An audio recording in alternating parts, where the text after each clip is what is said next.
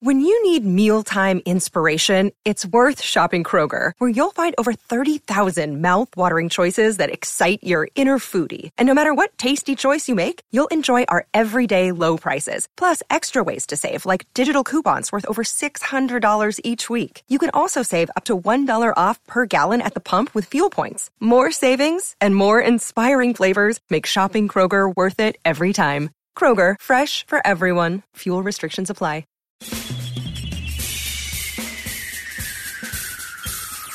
This is The Other Side of Midnight with Frank Morano. They're running a strange program, y'all. Now, here's Frank Morano.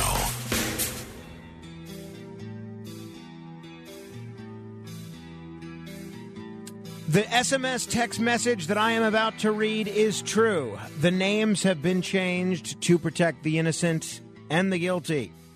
This is an SMS text message I received Monday morning at 4:55 from a very close friend of mine. Let's call him Joe. That is not his name. So if you're looking for people that I'm associated with that are named Joe and trying to pin the blame on one of these people, you will have no such luck. But listen to this. I received this right as our show Monday morning was ending on the East Coast. Good show tonight.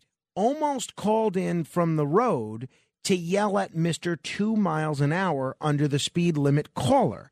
Helped make my round trip to LBI, Long Beach Island, at 1:30 to get, then he mentions his daughter name, we'll call her Jacqueline, to get Jacqueline and Jessica, that's a friend of his daughter's, from jail go quicker. So let me read that again.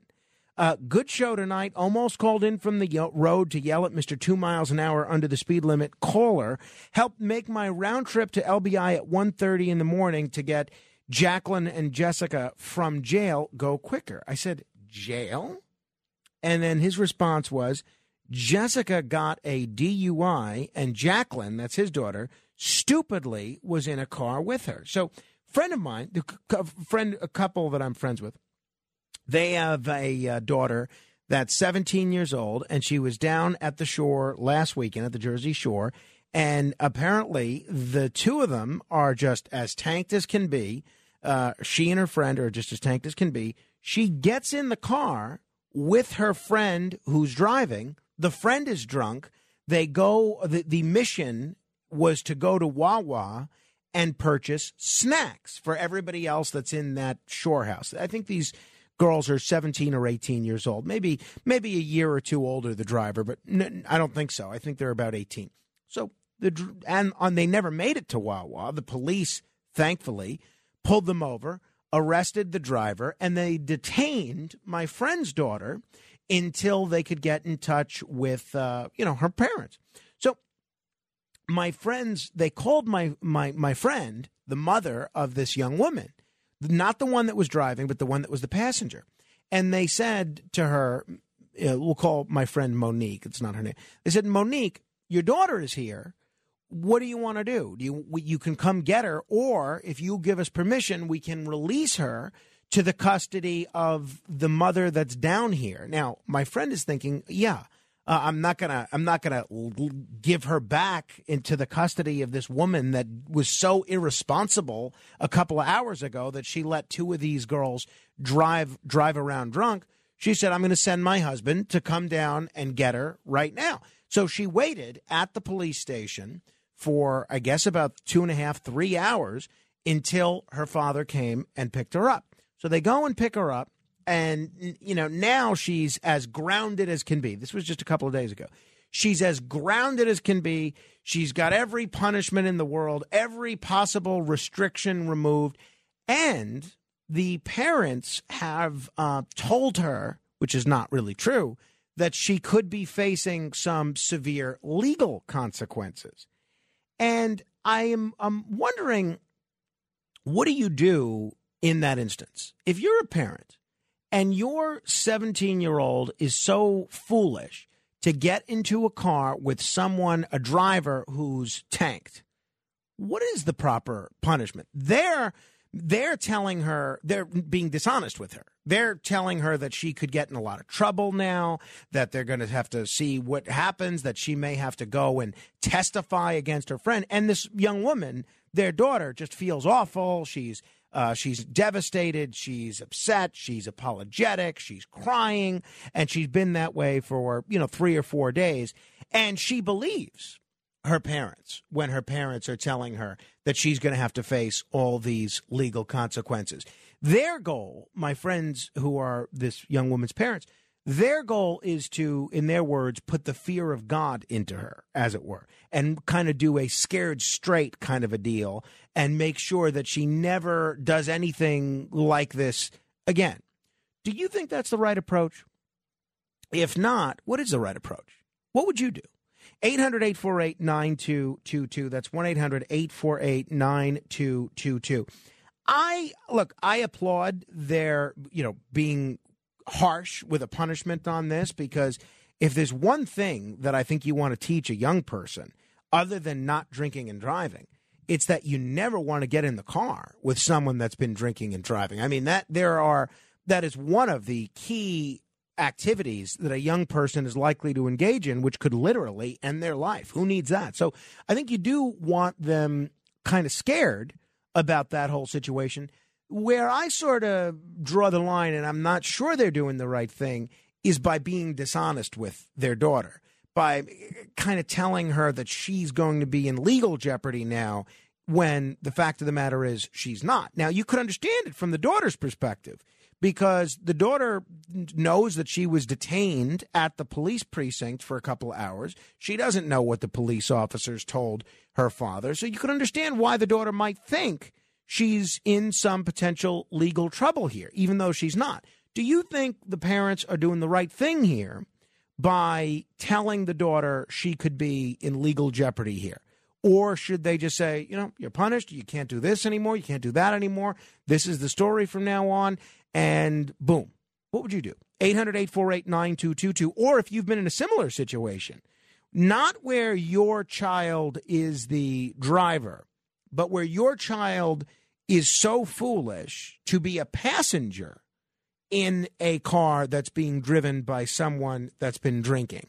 What do you do? 800-848-9222. I am over the moon at the kind of show that we have for you today. Now, coming up in just a few minutes, Dr. Edward Belbruno is going to be here. This guy has more degrees than a thermometer. He's an incredibly brilliant guy. Guys like this just drive me crazy, because not only is he a scientist and a mathematician, but he's also an artist. I mean, come on. Isn't that a little much? Leave some skills for the rest of us. Either you're a left brain guy or a right brain guy. But anyway, he worked for NASA for many years in the Jet Propulsion Laboratory. He's an expert in something called dark matter. Do you have any idea what dark matter is? Well, you're about to find out. We'll get into that in a big way. Matthew Faisalpour is going to be here. He is a journalist with NJ Biz, and he had an interesting article about how Atlantic City, we're going to do this as part of our AC report, he has an interesting article about how Atlantic City is betting big on development, and I'm wondering if that's a model that other municipalities could be facing. And since it's Thursday, we're going to have our weekly chat with Brian Kilmeade in our final hour. 800-848-9222. That's 1-800-848-9222. Let me say hello to Tom in the Bronx. Hello there, Tom. Yeah, hi, Frank. How you doing? I think the parents are right in doing what they're doing, because she may have wanted to get she may want to get rebellious and rejoin these individuals.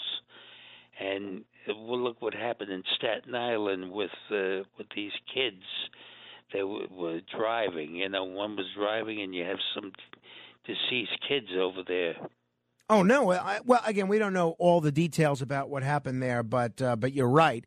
That was a real tragedy. And, okay. So that's one vote for saying that the parents are right. Okay. 800-848-9222. By the way, I want to welcome one of our new salespeople that is here observing the show today. Very nice guy named John. I met him last week when he was here. Somehow he drew the short straw and is forced to observe this program today. But I see him in the kitchen, and, it's like 10 minutes before the show, and he's asking, all right, what do you have prepared for today? What do you have in store for today? And I'm thinking, well, I mean, you could just listen in 10 minutes, and then you'll know exactly what's coming up. Or should I, stop 10 minutes before the show and give you a detailed tease about what we're going to be doing on the show? And ultimately I just said, well, we really haven't figured that out yet, which was sort of true. We always add a little element of the unknown and spontaneity. But it always is interesting to me with the people that either expect a personalized promotion of that show or description. Somebody texted me yesterday wanting to know my opinion on something that I've been talking about on the show. And I said, I'm not answering this. I'm not answering this because if they want to hear my opinion on whatever subject, you could just listen to the show. And then this person says, well, I've been going to bed early. So because you're going to bed early, I now have to do a second show for you? Come on. Get with the program. 800-848-9222. Alan calling from Delaware, which is, of course, the first state. Hello, Alan. Thank you. So the parents need to be straight up with the child. They need to establish trust. And if they're going to aver from that, then they're going to be breaking a bond that the children would have with them. I completely agree with you. That's where I would be, I think, as a parent if I were in a similar situation. Alan, do you have children of your own, and have you ever been in a similar situation to this? No. No to both. No to both. Yeah, I think you would play this in the hypothetical scenario the exact way that I would. I don't see, and thanks for the call, Alan. I don't see what the value is of being dishonest with your child. I mean, you could just say they're in trouble domestically, right? Say they're grounded, say they can't do this, say they can't drive, say whatever privileges that exist no longer are available to them. I don't see what the value is in being extra dishonest with them. I don't think so at all. Really, at any age, quite frankly. 800-848-9222 if you want to comment. I got an SMS text message here from a great listener who says, the parents don't have to embellish the story. It's on her record, and a blip will show up when she applies for anything, job, school, loan. Well, I'm not sure that's the case, actually. I think the police told they didn't fill out any paperwork or anything, and the police told her parents that essentially there would be nothing on her record about it. So I'm not sure that your analysis is correct. 800-848-9222. Joseph is in Huntington. Hello, Joseph. Well, I think, how you doing? Good. I'm doing fine. I just wanted to say that I think the father should use an example from his own life to teach his daughter. And I think when you said something about putting the fear of God in her, I think if you go to the book of Proverbs, in the scriptures, it says, he that walketh with wise men shall be wise, but a companion of fools shall be destroyed. And it's the duty of the parents to take their responsibility to train up their children. When they are young, when they're old, they will not depart from it. So to teach them the fear of God is very important. Well, so on a practical level, Joseph, what do you do? What do you do if you're this young woman's parents? I would, if it was my son or my daughter, I would tell, I would sit with them. I would explain to them.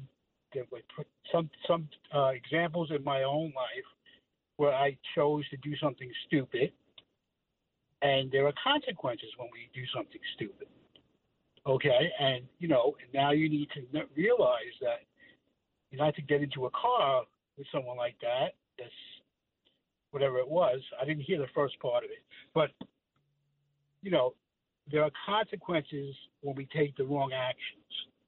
And a child needs to learn to be attentive and alert to what's happening around them. And that's what I would train my children. Okay, well, thank you. So far it sounds like nobody thinks, except Tom in the Bronx, that the parents were right to make this young woman think that she's going to be facing some sort of legal jeopardy here. So it's Tom from the Bronx and my friend Joe, that's a pseudonym, versus the rest of the communal parenting listenership. All right. Well, hey, I've been in foxholes with worse people than Tom from the Bronx, that's for sure. Neil in Staten Island, what do you do here, Neil? What did your parents do, Frank, when you were drunk underage? Well, I never got in trouble. I never got in a car with somebody that that was driving while drunk, that I'm aware of, anyway. All right. Well, I'm only teasing you, Frank, but when it comes down to where's the parents' responsibility? I mean, the girl's underage; she shouldn't be drinking to begin with. I'm surprised that the police department didn't try to prosecute the parents, because they have some responsibility. They should, number one, she shouldn't be drinking. They should be supervising her. It's all wrong all around. Everything is wrong with the story. Right. So what do you do? Let's say you're in the parents' shoes now, and this is your child. What do you do? I mean, if it was my kid, I would bring holy hell down upon her. I mean, when my son went to law school, I told him, I said, listen, I'll pay for everything, but if you ever get caught drunk driving or driving under the influence, you're going to jail, because don't call me. You're on your own. So, I wouldn't help her out at all. I would really punish her to the hilt. But the parents should be punished also, because they're irresponsible. Well, I mean, it looks like that ship has sailed. The parents are not going to be punished from what it looks like. But I don't disagree with you. Look, if somebody's going to be participating in underage drinking, there's got to be some sort of repercussions for her. And look, she's been being severely punished at home. I don't know that the parents knew that she was going to be drinking, but they probably suspected. Look, when you're talking 17 and 18-year-olds during the summer at a shore house, I think there's a general assumption that there's going to be alcohol consumption. I mean, unless, I know her parents, they're kind of, they're on the younger side. They're pretty worldly. They know what goes on during the summer at shore houses. So I have to assume that they had at least a vague idea that there was going to be drinking, and maybe they should have given their daughter a stern talking to. Gracie's in Rockland. Hello, Gracie. Hi. Listen, I think it depends. Is the girl apologetic? Is she really scared of what happened, what she did, what the consequences were? I kind of had a similar situation with my son. I'm not going to go into the whole thing, but let me tell you, he had to spend the night in jail. He was so scared out of his mind. I went to an Ivy League school. They went at a party on a bus. I don't want to get into the whole thing. He calls me from jail. I thought he was kidding. And I said, oh, my God, he doesn't drink. It scared the crap out of him. And he's 48 now. The sense that I get is that she is very, very almost beyond apologetic. Apologetic is not even the word. She's incredibly remorseful. I wouldn't scare her like that then. I'd want her to, I'll say, you did the wrong thing. Please don't do it again. And you see what happened. It could have been a terrible consequence. But what I don't understand, that's what I mean. Was a mother at this house, or there were only 18-year-old kids at the shore? How did the other mother get involved? Well, because I guess the other mother was at the house with all these younger teenagers. Well, then you know what? I blame her. Yeah, no, so do I. So do I. That's what I asked when I heard this story. I asked, did Monique, that's the mother of the woman that I know, did she call this other mother and give her a hard time? And apparently not. She didn't really have much of a relationship with the other mother, unless I haven't gotten the whole story, but apparently not. I agree with you. The parents of all these young women were, trusting this woman to provide a little bit of supervision, and that supervision was lacking. Thanks, Gracie. 800-848-9222, 1-800-848-9222. Rosenly on Staten Island? It's Roselny. Roselny, okay. Yeah. I think we have to go back to the old school way of educating kids. A smack, as long as it doesn't come from anger, always works. It teaches them it hurts for maybe 1 minute, as long as it's not, physically damaging. I don't think it's mentally damaging, and that's really what works. Yeah, I'm not a big believer in corporal punishment, but it works for a lot of folks. A lot of folks swear by it. I do not. I really also think that the older you get, the less effective corporal punishment is. I mean, if you're 5 or 6 years old and you get a smack on the behind, it sort of teaches you the lesson in that instance that you've done something wrong. But if you're 17 and you know what you did is wrong, what is a smack really actually doing? I don't think it's doing much, to be honest. 800-848-9222. We'll talk with Dr. Edward Belbruno straight ahead. The Other Side of Midnight with Frank Morano. It's The Other Side of Midnight with Frank Morano.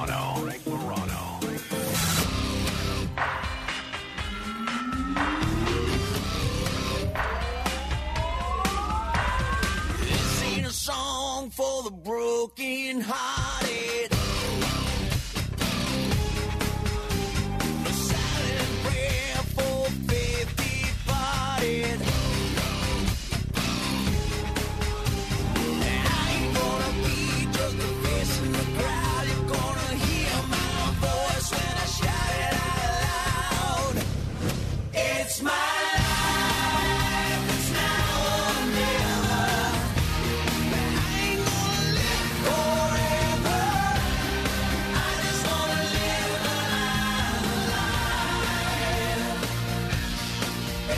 This is The Other Side of Midnight. I'm Frank Morano. I'll tell you, one of the most interesting people out there is Dr. Edward Belbruno. This is a fellow that is very accomplished in way too many different fields. If you ever want to feel bad about yourself, just pull up a copy of Edward Belbruno's resume. He's got more degrees than a thermometer. He's an artist. He's a mathematician. He's a scientist. And he's not just any scientist. He's a scientist with a diversity of interests and expertise: celestial mechanics, dynamical systems, dynamical astronomy, aerospace engineering. Worked for many years in NASA's Jet Propulsion Laboratory. The guy is a pretty accomplished guy. Dr. Belbruno, thanks so much for joining me on the radio. Hey, thanks. I see why this is called The Other Side of Midnight. Yeah, believe me, you get the hang of the time eventually. All right. So for folks that are unfamiliar with your career, tell us a little bit about the work that you did at NASA's Jet Propulsion Laboratory. How long were you there, and what projects were you responsible for being a part of? Yeah, I went there I was about around 1985, a long time ago, and I just out of graduate school. I was a professor for a while at Boston University, didn't like it, and then I switched to work for NASA.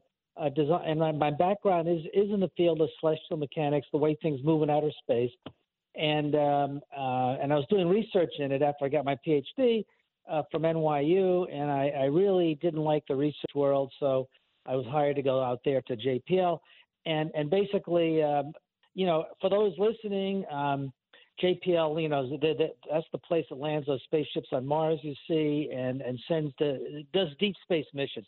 So I was hired to design trajectories for the Galileo mission to Jupiter, and the Cassini mission to Saturn, the Magellan mission to Venus, and all of those. And more or less standard work. I mean, you're sitting there in front of a desk just designing trajectories for these major multi-billion-dollar missions. But I noticed when I was there that what got me going was I kept my research going that I had back in my research life. I got sick of being an engineer because I was trained as a math guy, not in the field of engineering where I found myself.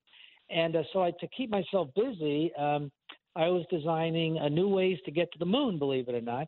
And the usual way to get there is it's basically a ballistic shot like out of a cannon. You just aim towards the moon. You go there almost in a straight line. And it takes about 3 days. And when you get there, you're going like really too fast. So you got to slow down, and you have to spend a lot of money for fuel because it's expensive. It's like $1 million a pound, believe it or not. So the Apollo spacecraft spent something like $250 million just to slow down. So I got interested in the problem. Is it possible to get to the moon and use absolutely no fuel at all to get captured around the moon? I want to get back to the moon situation and the new routes to the moon in just a second, because I found that pretty fascinating.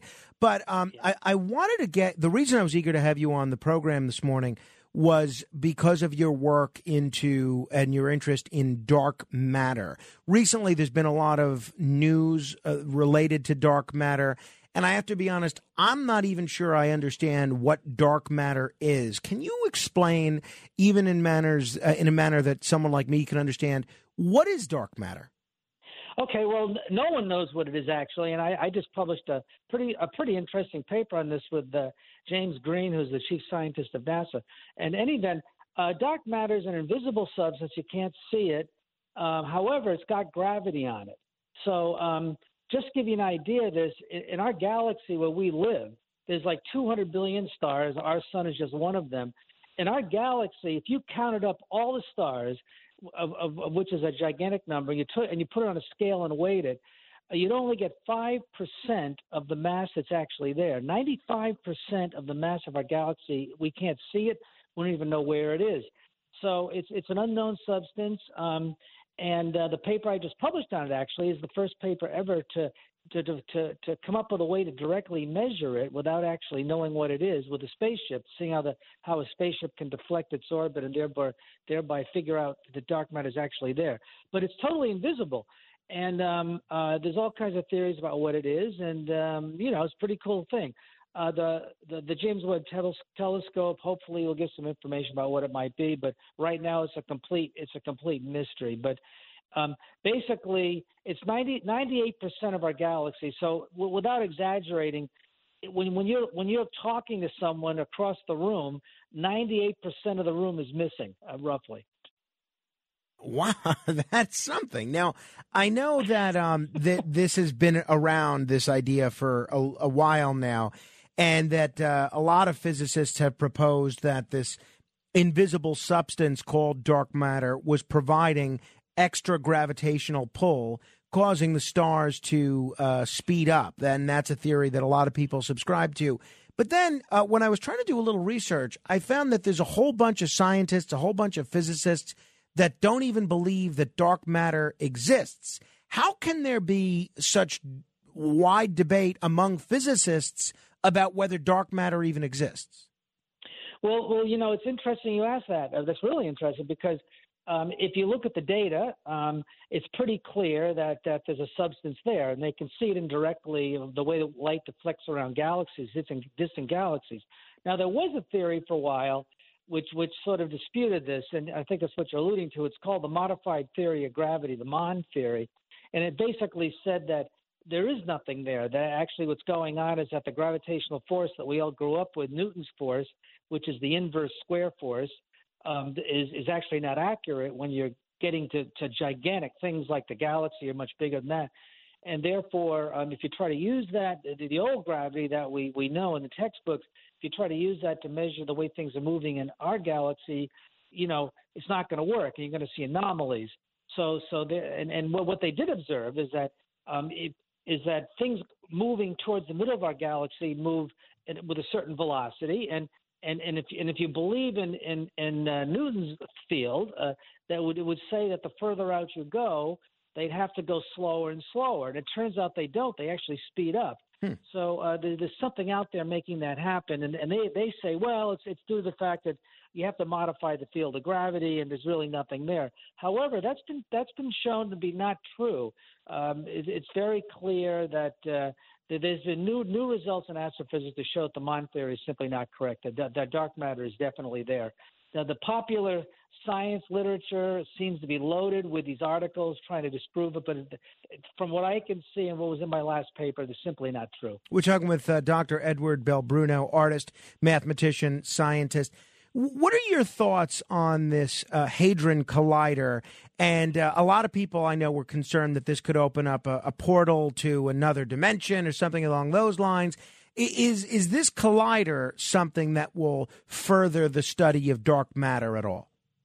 Yeah, it could, because there's, no one knows, like I said, no one knows what excuse my language, but no one knows what the hell it is.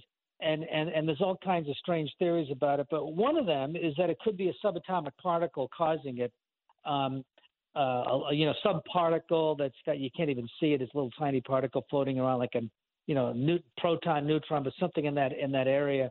And it would have a certain mass, et cetera, and you need a sufficiently high energy to really see if these particles are there. So it's possible that the Large Hadron Collider would be able to make big enough collisions so they see remnants of the collision and evidence of this particle. And it's totally possible that could happen. All right. Talk to me a little bit about your work in developing a new route, or maybe new routes to the moon.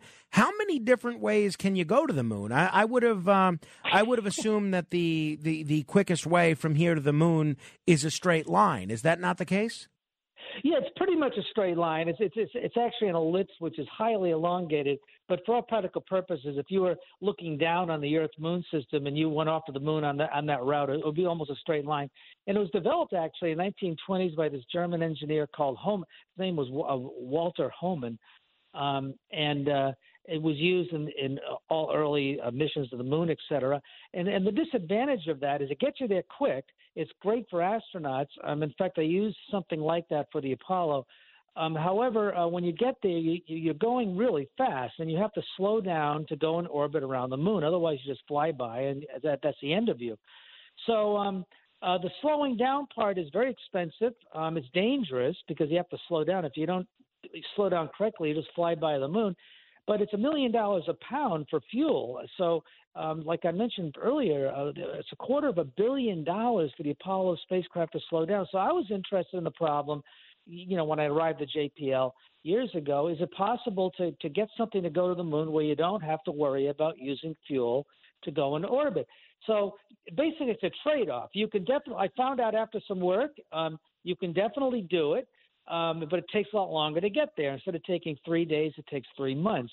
And I was very, very lucky to be able to justify the theory I cooked up to do this when I was almost fired because of my job, because I thought my work was not worth it.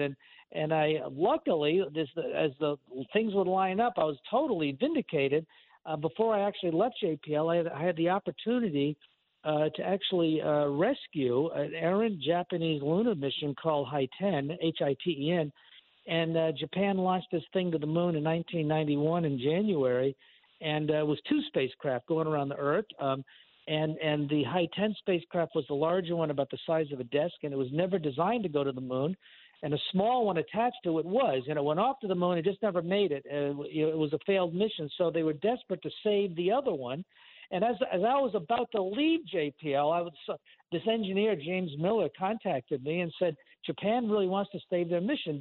Can your crazy theory work? And it was one of those moments in my life where I suddenly saw how to do it. All those years, I just suddenly, that's how you do that. So we went to the computer, did it, it worked. And about a year later, they actually rescued this Japanese mission and got us to the moon. It took 5 months to get there. Wow. But it took absolutely no fuel whatsoever to go into orbit. So it's been now used several times, and the current mission, which has been in the news, the Capstone mission, is using the same trajectory. And what's the Capstone mission?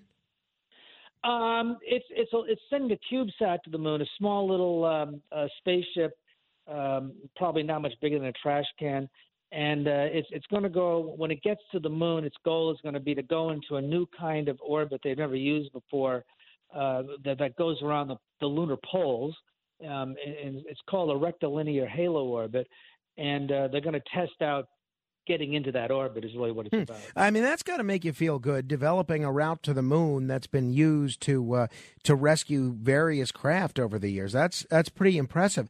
I know that you hold some patents on various space routes, I guess including that one. I didn't even know that you can patent a space route. Can I patent a shortcut to Yankee Stadium or something? Actually, you could. So the way it works is in the patent industry, you don't actually patent the route to the moon. What you have to patent is the algorithm to actually find it. So it boils down to a computer program, and you have to put the program in there. It's like an algorithm, and then you put in the route that you're doing. You explain why it's important, and they have to check it out, make sure no one's done that before. But it's called an algorithm patent. And when people patent like these. Remember that sheep years ago, Dolly, I think, where they had some. Oh yeah, the clone sheep. The clone sheep. Supposedly. That process, that's also an algorithm patent, and they got a patent for doing that by patenting the process. Oh, I see. Okay, that's interesting. Hey, do you have a take on why the United States, why NASA, why America has not been back to the moon since the 1970s? It seemed like there was so much enthusiasm for lunar travel with the Apollo program, and then interest just sort of waned. And then the last few presidents have all talked about going back, and we'll see what happens with Artemis. But do you have a take on why it's been a half century since we've been to the moon? Yeah. One of my good friends, Neil Tyson, talks about this too. But no, I have a really good take on this.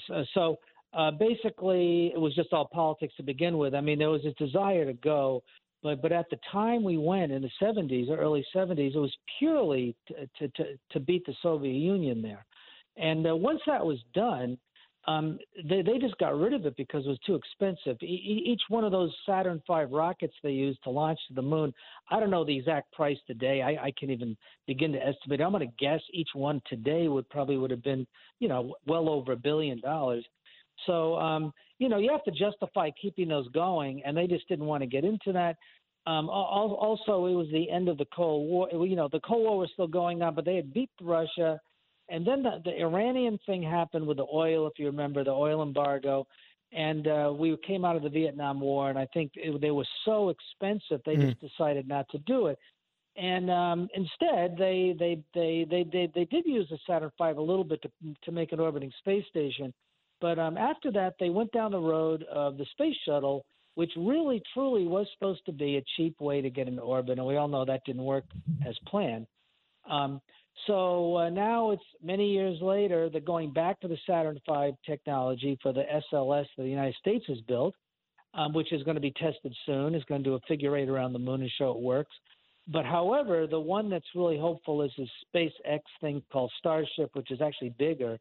And it would have more capability if it does work, and it's still a big question mark. So it's primarily a financial reason, and not needing the international bragging rights that were so valuable during the Cold War. Yeah, totally bragging rights. All it was, and plus the price. I mean, it was just unbelievably, because it's like. That's why we never put a base on the moon, because if you want to put a base on the moon, you have to supply it, right? I mean, for example, our space station that we have up there right now, people don't know what that cost. That was $100 billion to build the space station. And that's only 100 miles up with 6 people in it. Can you imagine putting a base on the moon with what that's going to cost? No, I can't. So I don't care to. So I know you mentioned some optimism about the SpaceX situation. What about the Artemis project that NASA is spearheading? Are you optimistic that could result in a successful mission back to the moon as well? Yeah, I think the Artemis will. I mean, the Artemis, it's fully built. It's called the SLS Space Launch System. It's fully built. They're going to put a dummy in there and have it go around the moon, I mentioned before. So it hopefully, keep your fingers crossed, it'll work. If that test works in a few months, then they probably would be able to soft land something on the moon again. But I'm not going to hold my breath, because they still have to develop the landing craft for that. The LEM, if you remember, they had that. They don't even have that, as far as I know. So even if the SLS works as a first step to show we have a launch vehicle that at least get us to the moon for people, you still have to get down there and back to the surface, back to the spaceship again, and that could be another several years before that's ironed out. So I say yes, it's going to happen, but I don't think it's going to happen overnight. Probably, I'd probably give it another 5 years, maybe even longer, if they stick with it. But NASA's been known to just drop a project. They've done big space projects, which were the rocket was all developed. They just stopped it. So that's totally possible. You know, when we think of scientists, mathematicians, we think of people that use one side of their brain. And then when we think of artists, writers, poets, we think of people that tend to use another side of their brain. You've been pretty accomplished in both fields. Tell me about your work as an artist, what you've done in terms of your painting and your artistry, and how your fondness for science and mathematics has informed your artistry. Oh boy, that's actually it's so funny. It's actually the other way around. So the route to the moon I told you I developed, I did that via painting, believe it or not. I had to go to the computers to actually figure it out, but it was inspired by a painting. The painting actually gave rise to the science. But I did my first serious painting when I was like 5 years old. It was a spaceship, and it came out so good that when I had an art show in New York City, a group show about 5 years ago, they featured that to advertise the whole group show. So I had this natural talent as a young kid to want to do painting, and it just came out of nowhere. And I knew what to buy. I knew what to use. I didn't even need any training in it. And I had my first art show when I was like, 18 years old. And my earlier paintings definitely had sort of a spacey kind of theme, but surrealistic. I can't really describe it. But I did it, throughout my early college years, and I took time off when I went to graduate school. But when I finished graduate school, it just came back with a vengeance out of nowhere, and I did these incredible starscapes that just came out of nowhere. I mean, I just beautiful, beautiful starscapes, and before I knew it, my art career was relaunched in my mid-20s, and I had a bunch of shows in Boston, L.A., and NASA headquarters in Washington has a piece of mine hanging in the executive director's office.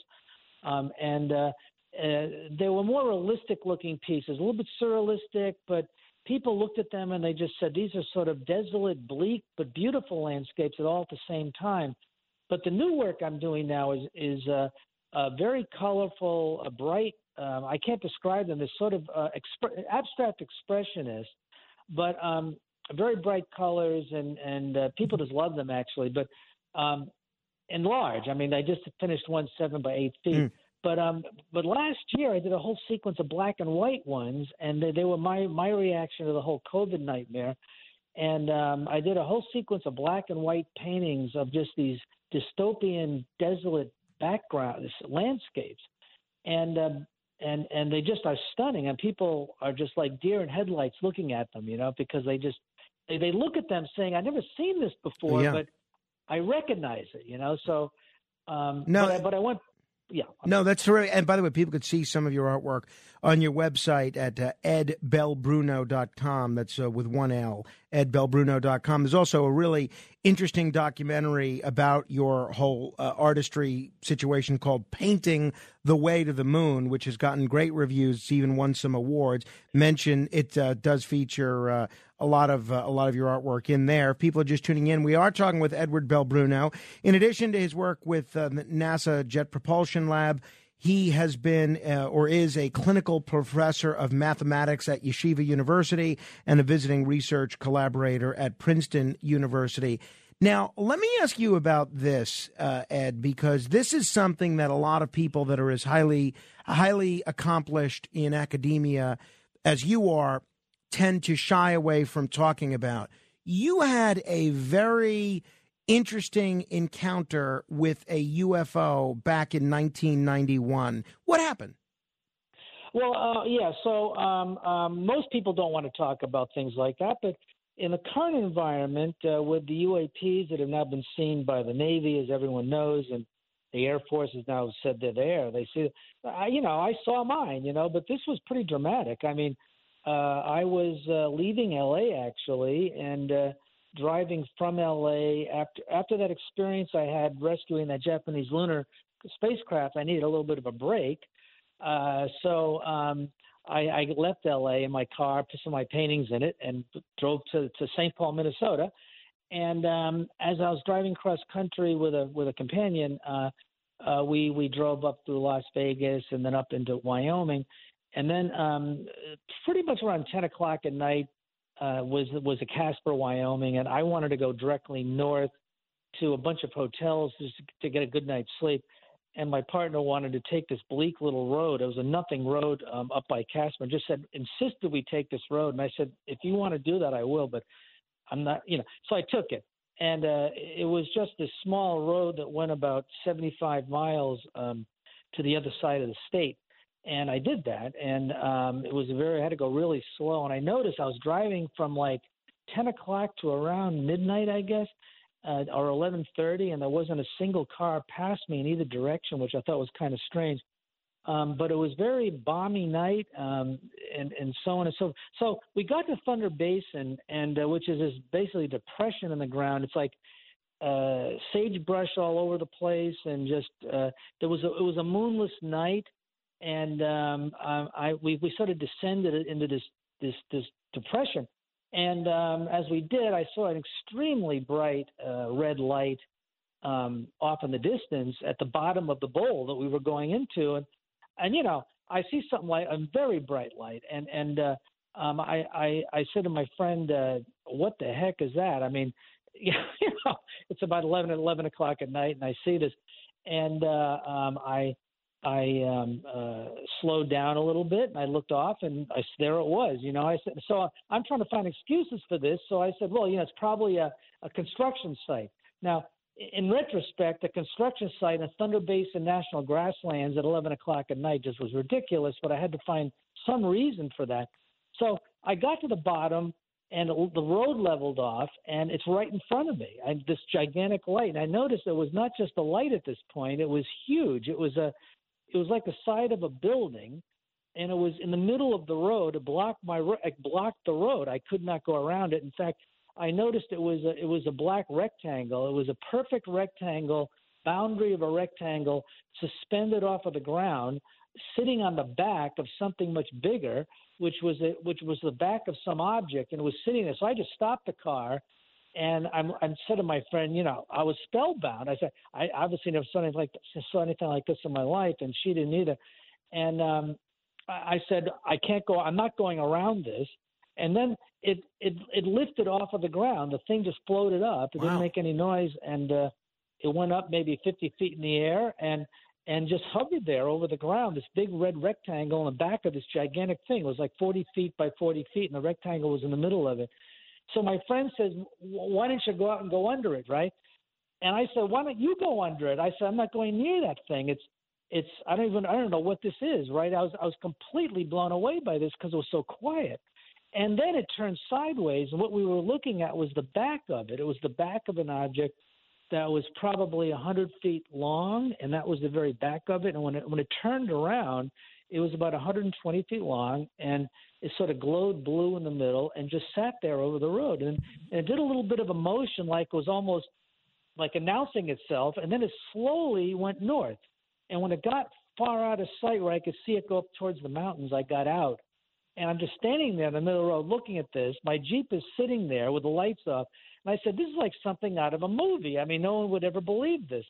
So that was my part of the experience. I was part of it.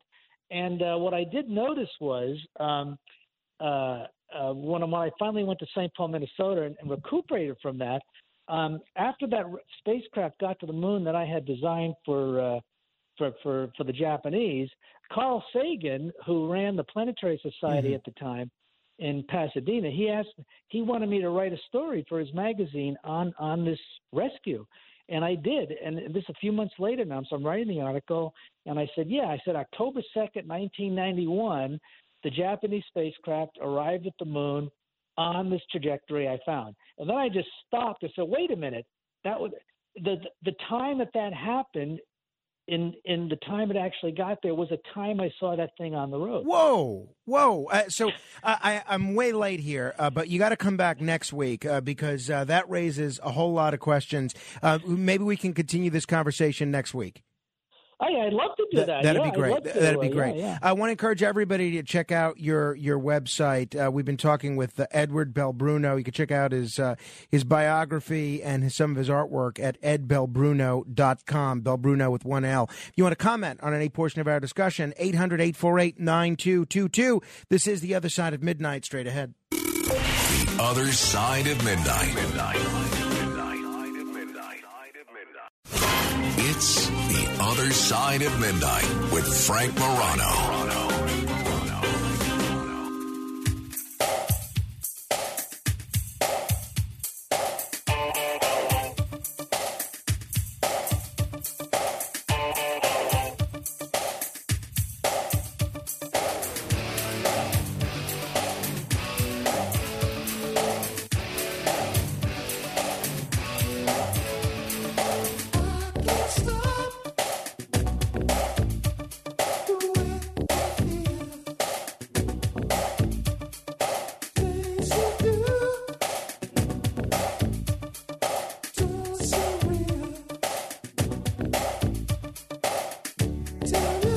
This is The Other Side of Midnight. I'm Frank Morano. Coming up, we still got a lot to get to.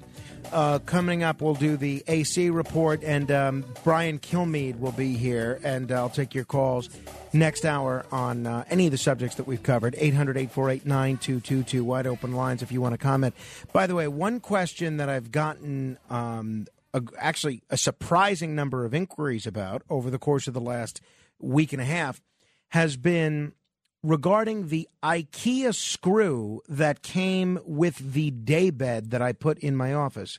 If you didn't get to hear our discussion on this, a couple of weeks ago, we had this daybed delivered into my office, which is going to double as a guest bed as well. It's sort of a couch / bed, right? So, by the way, these were the guys that demanded a tip after they weren't tipped when I was asleep. All right.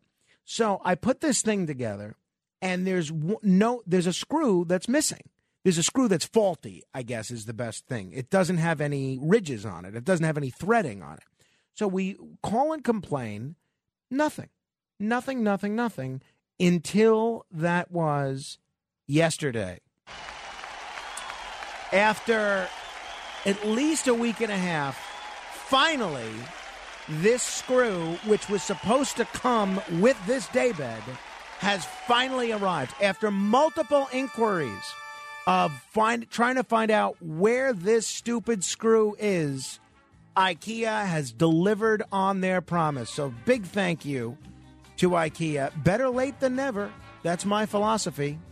All right.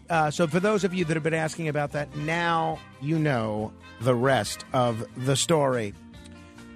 We'll get into a whole lot more in just a moment. In the words of the great Bob Barker, help control the pet population. Get your dog or cat spayed or neutered.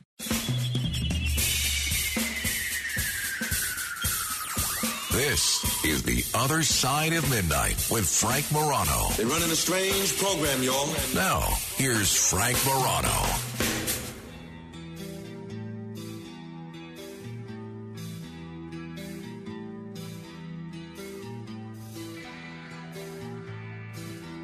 Good morning, everyone. This is The Other Side of Midnight. I am Frank Morano, and I will tell you there are a lot of problems in the workplace that get a lot of attention. Discrimination in the workplace, that gets a lot of attention.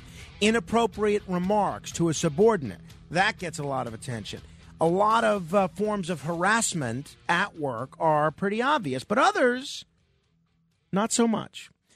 I came across this really interesting article in The Hustle. Do you read The Hustle? The Hustle is this newsletter that I subscribe to, and I get so many great ideas for talk topics from it each and every day. And if you actually do want to subscribe to it, you can go to my Facebook page, facebook.com/Morano fan. I just posted the link, and, you know, I'm not trying to beg here, but I am now only 5 referrals away from getting a free The Hustle sweatshirt. So if 5 more people sign up using this link that I just posted, I will be wearing a complimentary The Hustle sweatshirt. And look, winter's going to be here before you know it. And wouldn't it be nice if I were wearing a sweatshirt when winter came around? All right, but that's neither here nor there. There is this new trend where people at work have experienced gaslighting. Now, I'll be honest with you. Gaslighting is one of these terms that people have thrown around my whole life, and I always nod like I pretend that I understand what it means, when in actuality, I really have no idea what gaslighting means. And I've seen the film Gaslight, and, back when in the days of the Lux Radio Theater, which my friend, the late, great Joe Franklin, used to play midnight every Saturday on another radio station, he used to do these movies on the radio, and it was really cool. I wish they would do more of that now. But you'd see great films like Deadline at Dawn, and one of the ones that he put on the radio was Gaslight. So I saw both the film Gaslight, never saw the play, and heard the movie on the radio. So Gaslighting is based on a play called Gaslight from 1938, where the main character's husband, over time, convinces her that she was going insane. She wasn't. It was all him. So since the term fits the bill, people and even psychologists use it to identify this behavior. The behavior is a form of psychological manipulation where the abuser denies their actions are causing harm or convinces you that your perception of reality is incorrect. Now, some gaslighters can be very charming, very convincing, making them very difficult to identify as abusive. But listen to this. One poll shows that 58% of people have experienced gaslighting at work. Another study finds that while 30 to 50% of leaders are transformational, 8 to 10% are essentially toxic, completely unlikely to change. So some leaders at work pretend to help you advance, only to give your promotion, what you perceive to be your promotion, to someone else. That could be an example of gaslighting. But an unhealthy working environment is bad for business, as everybody knows. People don't quit jobs, the old adage goes. They quit bosses. So if you're in the workplace, it's worth training your managers, if you're in a position to do so, to identify and combat gaslighting to ensure that your workers are put in a position to thrive. I am curious whether you're a boss or you're just a rank and file employee like I am, or you're somewhere in between. Have you ever experienced this? Can you think of an example of your being a victim of gaslighting at work, whether it's from a coworker or your boss? What happened? 800-848-9222. That's 1-800-848-9222. In the annals of fictional bad bosses, I think the prototypical example has got to be Bill Lumbergh from the movie Office Space. We have sort of a problem here. Yeah, you apparently didn't put one of the new cover sheets on your TPS reports. Oh, yeah. I'm sorry about that. I forgot. Yeah. Did you see the memo about this? Yeah, I have the memo right here. I just forgot. But it's not shipping out till tomorrow, so there's no problem. Yeah. If you could just go ahead and make sure you do that from now on, that would be great. So I don't know that Bill Lumbergh is guilty of gaslighting there. I think he's really just guilty of being a stickler and being annoying. But if you've been the victim of gaslighting, if you have an example from your own life in the workplace, either currently or years ago, I'd love to hear it. 800-848-9222. That's 1-800-848-9222. A common way, evidently, for a gaslighter to manipulate a victim is by using indirect communication. They might purposely misguide the victim or omit important information when giving instructions. For instance, a worker's absent and the boss asks you to present at the upcoming meeting. He gives you the slides, but no context as to the purpose of the presentation. So when you present the project, you're not prepared for the client's questions. Sometimes the gaslighter claims they said something entirely different than what the victim remembers, making them feel like they heard wrong. That's happened to me. And you know what? It's the worst thing in the world when someone does that to you, to intentionally make you look bad or to undermine you. When done often enough, the victim might feel like they're going crazy or that something's wrong with them. One example that's in this article in The Hustle is a coworker makes inappropriate remarks to you, so you bring it up with your manager. But when the coworker tells their side of their story, they make up an entirely different story and challenge your recollection of events. That's happened to me as well. Actually, I don't know that version has happened to me, but I've had things like that.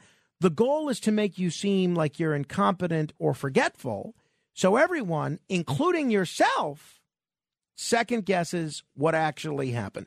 So evidently, somewhere between 30 and 58% of us are experiencing this. I'm curious if you're part of that 58%. 800-848-9222. That's 1-800-848-9222. Hopefully, you're currently in a situation where you're managed by somebody a little bit more understanding and caring than Bill Lumberg. Hello, Peter. What's happening? I'm going to need you to go ahead and come in tomorrow. So if you could be here around 9, that would be great. Okay? Oh, and I almost forgot. I'm also going to need you to go ahead and come in on Sunday, too, okay? We lost some people this week, and we need to sort of play catch-up. Thanks. I mean, you just feel annoyed by listening to Lumberg. But gaslighting signs can be subtle and occasionally kind of difficult to detect. So here are a couple of the signs in this article in The Hustle that you might see from gaslighting bosses or subordinates, either one. It's very common for gaslighting to occur between a person of power and a subordinate. The boss can claim to be the right one, and no one can say otherwise. I had a boss like that. Basically, if you were to question any decision that he made, his attitude was, I'm the boss. That's the way we're doing it. No need for explanation or anything like that. And when left unchecked, this can turn into consistent gaslighting. So some behavior from gaslighting bosses could include avoiding transparency to throw you off guard. For example, inviting an employee to an event that's only for board members or has a specific dress code, but doesn't disclose that. That happened to me one time, and it's very uncomfortable. Never recording meeting minutes or notes so that they can flip-flop later. I know somebody that does that. For example, changing what was said at meetings to place blame on others when the goals aren't met. Disregarding policies unless it helps the business. For example, not following up on an employee complaint that can hurt the company's reputation. Not providing full details. For example, not disclosing all the information a worker might need to complete a project. Frequently changing goalposts or job descriptions without reason to place blame on employees who underachieve. But it's also occasionally done, and that's why let me check in over at our busy phones. All right, well, it's good. It's giving Kenneth an opportunity to finish the ship in a bottle he's been working on. But I'm curious, this also happens with subordinates. And that's why I'd love to hear from some bosses as well at 800-848-9222.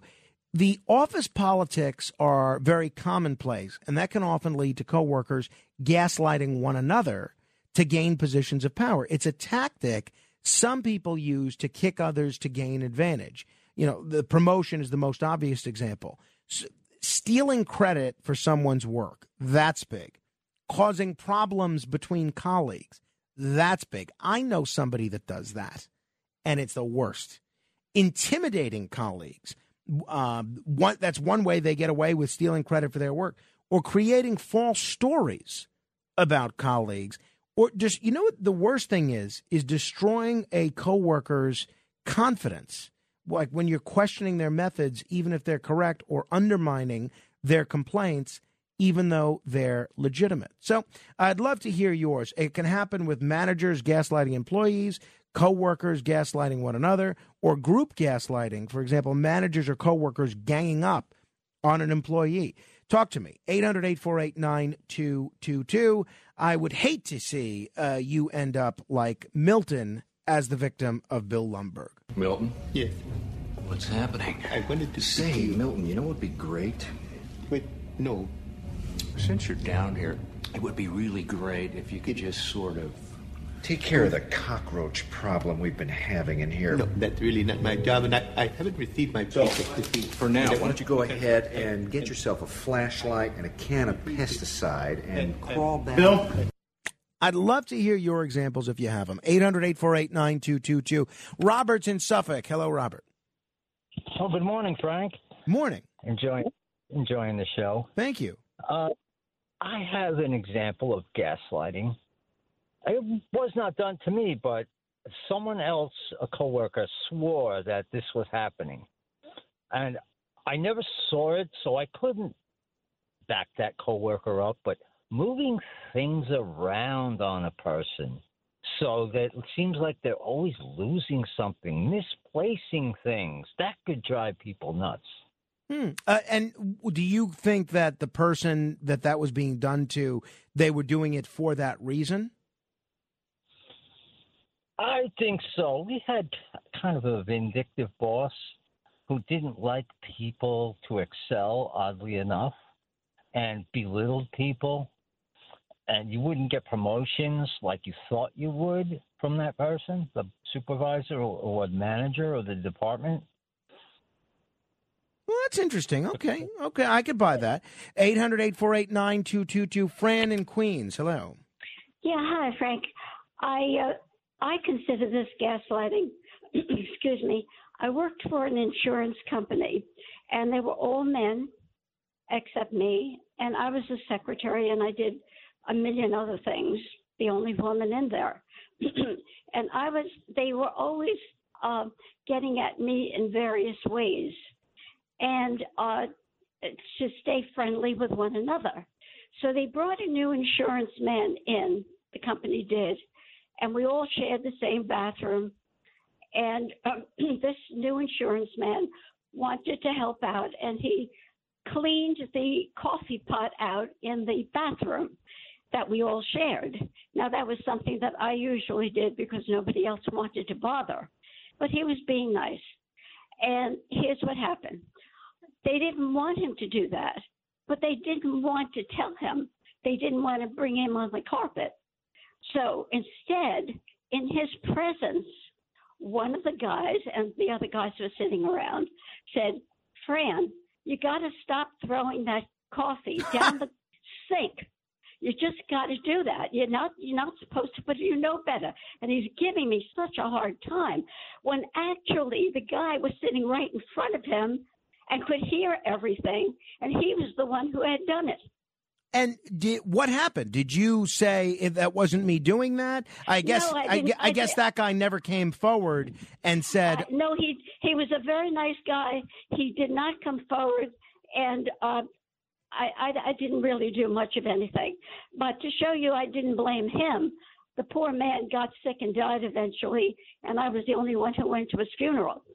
But I think that was a form of gaslighting, and it happened to me all the time. I think it's a good example, actually. I do, too. I think that's perfect. And I think if somebody wasn't as strong-willed as you are, that would have had a much more deleterious effect on their workplace productivity. Fran, that's great. Thank you for not great that it happened, but it's a great example. I appreciate you sharing that. Thanks, Jay. Thank you. 800-848-9222. You know what I've noticed is a lot of folks are really into creating interoffice rivalries. They love to tell you, oh, so-and-so really doesn't like you. So-and-so is always talking about you. I don't see how that's helpful at all in terms of creating a more productive workplace. Hey, speaking of people that I find completely unproductive, a little bit later, I had this on my list for yesterday, but a little bit later, I have to play you this incredible piece of audio of John Bolton, who I think is I don't want to use the kind of word that I'd like to describe John Bolton. I don't have a high degree of respect for John Bolton. I'll say that. I watched this interview that he did with Jake Tapper, And I find it absolutely amazing. I'm going to play that for you in a little bit. One of the things that we're going to talk about when Brian Kilmeade gets here is the President Biden heading to the Middle East. He's going to the Middle East. He's going to visit Israel. He's going to go to the West Bank. He's going to fly to Saudi Arabia. And I don't know if you saw the piece that 60 Minutes did on Saudi Arabia Sunday evening, but they did this interview with Syed al-Jabri. He is the former second in command of Saudi intelligence, who said this about the Crown Prince Mohammed bin Salman, who I want you to understand as you listen to this. We are about to see our president literally bow and literally kiss the Saudi princes as he begs them to pump more oil. He's also there to try and normalize diplomatic relations between the Saudis and Israel. But this is what Syed al-Jabri said on 60 Minutes about Mohammed bin Salman Sunday. I am here to sound the alarm about a psychopath killer in the Middle East with infinite resources who poses threat to his people, to the Americans, and to the planet. Now, I obviously he's a little jaded because he's no longer part of the in crowd now, but I watched his comments and I found him very credible. And, you know, it's been reported that Jamal Khashoggi's widow said that Biden promised her that he's going to mention the murder of Jamal Khashoggi when he meets with Mohammed bin Salman. Give me a break. He's not going to mention anything. If he mentions it, it's going to be like, oh, it's a real shame what happened to Jamal Khashoggi. Hey, how about pumping some more oil? That's going to be what you're going to experience. Or it's one of those things, hey, if anybody asks, I mentioned Jamal Khashoggi. That's what you're going to see. I don't think this is going to be high on the list of things that Biden brings up with the Saudis at all. They are holding all the cards right now. So I don't see that happening at all.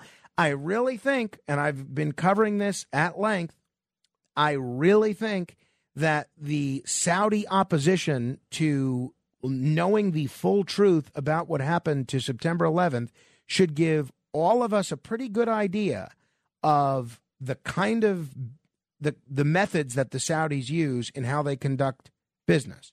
So I really am eager to see what happens in the Middle East, but who knows?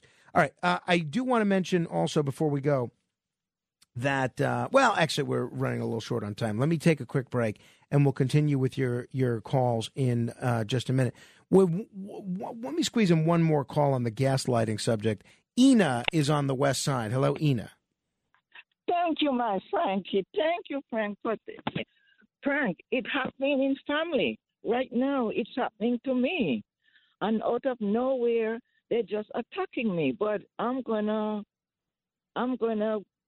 work it, take care of it, and I'm gonna go to a different state. Well, so what's happening? Tell me what's happening.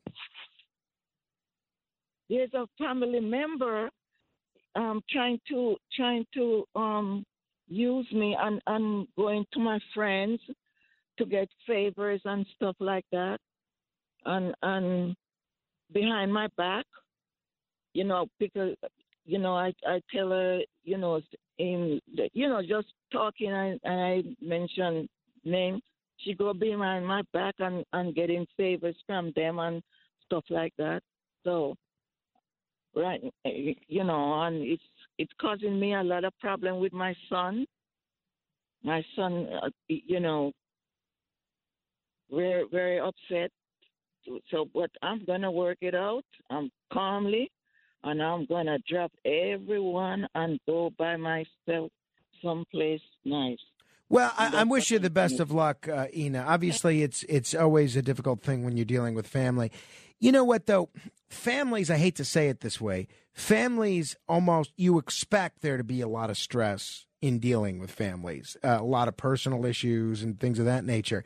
When you go to work, you don't expect to be the victim of gaslighting. And apparently, though, 58% of people in the workplace, possibly as many as 58%, are. And that's a real shame. And I'd hope to get a few better examples.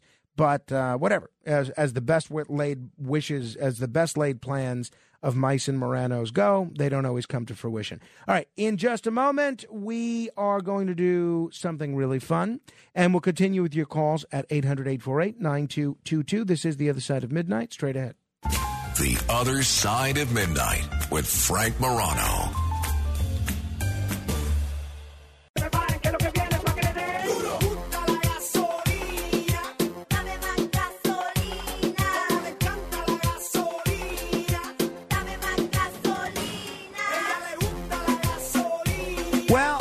The president is going to the Middle East in the hopes of getting a little bit more gasolina. And a lot of us are hoping that he'll be successful because we want to bring down the price of gasoline. But it is very interesting that President Trump was very honest about sort of the mercenary relationship that the United States has with Saudi Arabia. And Biden is now essentially saying the same thing. I mean, you remember back when Biden was running in the Democratic primaries back in 2020, he was in a debate. It was on MSNBC, moderated by, I think it was Andrea Mitchell. And he was asked about if he was elected president, how he would treat the Saudis. Mr. Vice President, the CIA has concluded that the leader of Saudi Arabia directed the murder of U.S.-based journalist Jamal Khashoggi. The State Department also says the Saudi government is responsible for executing nonviolent offenders and for torture. President Trump has not punished senior Saudi leaders. Would you? Yes, and I said it at the time. Khashoggi was, in fact, murdered and dismembered, and I believe in the order of the Crown Prince. And I would make it very clear, we were not going to, in fact, sell more weapons to them. We were going to, in fact, make them pay the price and make them, in fact, the pariah that they are. There's very little social redeeming value in the present government in Saudi Arabia. And I would also, as pointed out, I would end the subsidies that we have, end the sale of material to the Saudis, who they're going in and murdering children and they're murdering innocent people. And so they have to be held accountable. And with regard to China, none of that has happened. The president is not making them an international pariah. He has not reduced subsidies. He's not doing anything to stop them from killing children. He's going there. He's going to give further international legitimacy to this regime, and he's going to beg them for a favor. And in 2018, Trump said essentially, yeah, sure, it's terrible that Khashoggi was killed, but our close partnership with the Saudis is too valuable to sever that relationship. Now, the pundits all went hysterical. That is exactly what Biden is now saying to justify exactly the same decision. This U.S.-Saudi partnership shows that the U.S. doesn't care at all if other countries are democratic or despotic. So keep that in mind whenever you hear criticism of Putin or Kim Jong-un or anybody else. It only cares that other countries' regimes serve U.S. interests. Trump's only sin in the eyes of the pundit class was he was honest about it. So Glenn Greenwald is a progressive journalist that I have a lot of respect for, and I always look to read his writings. And he is somebody that has been very consistent on this. And he's pointed out that months after Biden assumed his role, after the clip that I just played for you, where he said they're going to make Saudis into a pariah, he sold air-to-air missiles to the Saudis, violating his own promises. So he's going to visit Saudi Arabia in a bid to tame the domestic oil market. Doesn't look to me like he's making them a pariah. So we will see what happens. We will see where this particular trip goes. Hey, by the way, the inflation, which is now 9% June year over year, is not only hitting the world of oil, but something very important to me, which some folks feel I haven't complained enough about. The postage stamp increased in price this week. It now, for a first-class stamp to mail a letter, it now costs 60 cents from 58 cents. Used to be 58 cents. As of Monday, it's 60 cents.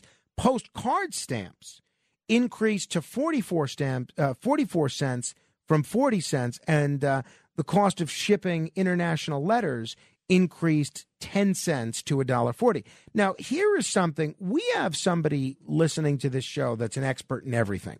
It's not one person, but we have a bunch of people that are experts in a bunch of different subjects: economics, politics, foreign affairs, whatever.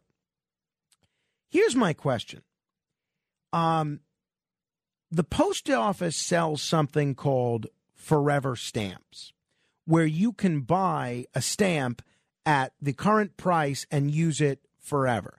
Now, they always say, whenever there's a post office increase, a postage stamp increase, they always say, it doesn't make sense to stockpile forever stamps because adjusted for inflation, you're paying about the same amount of money. Here's what I wonder, and this is not an academic exercise. This is something I'm genuinely curious about.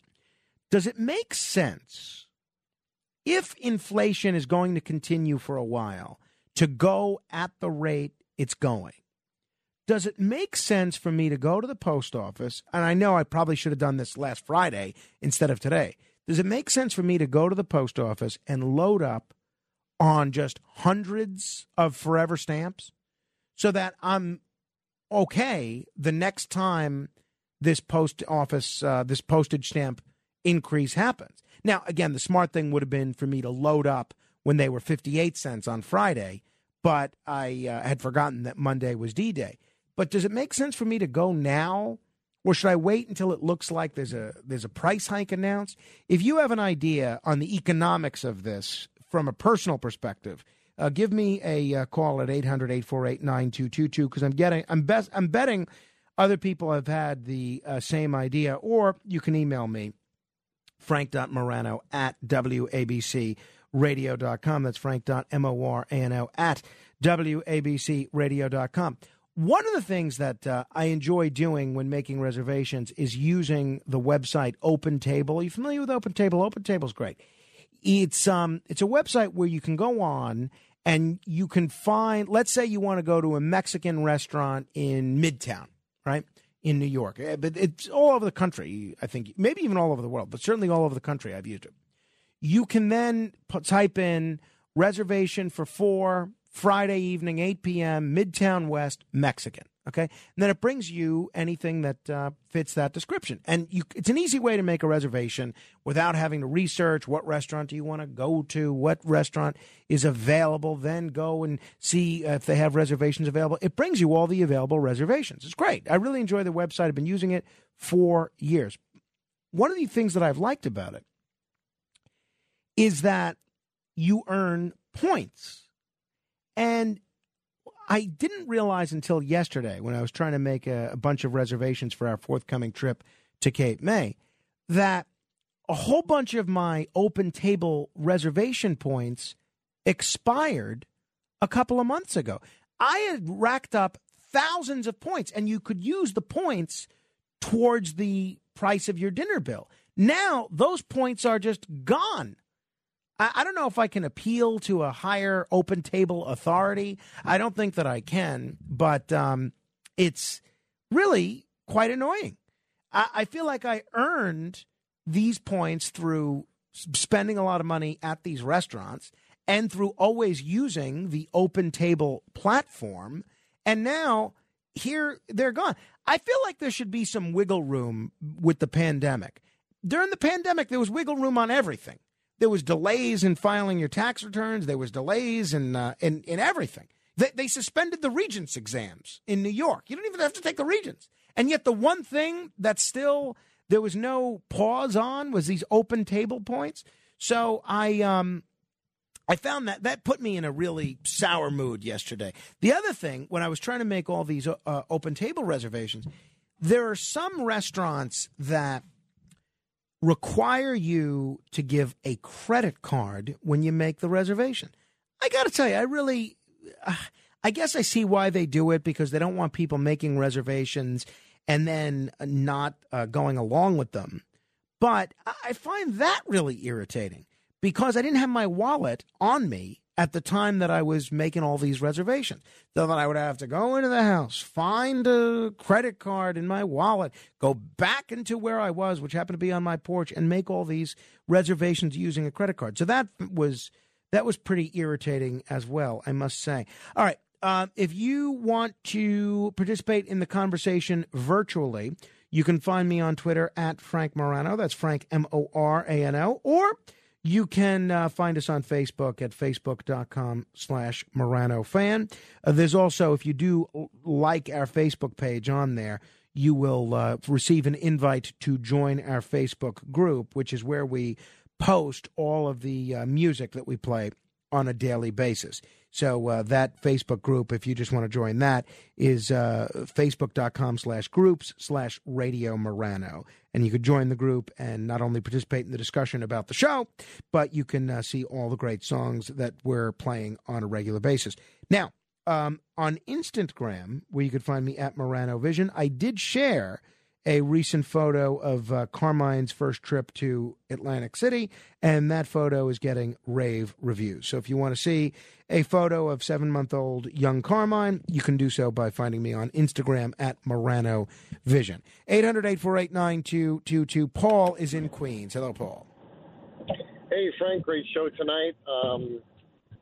Gold member was actually injured in a smelting accident, not a smoldering accident. That's very funny. That's very funny. That's the guy. How long was that guy on hold? Was he on hold 20 minutes to say that?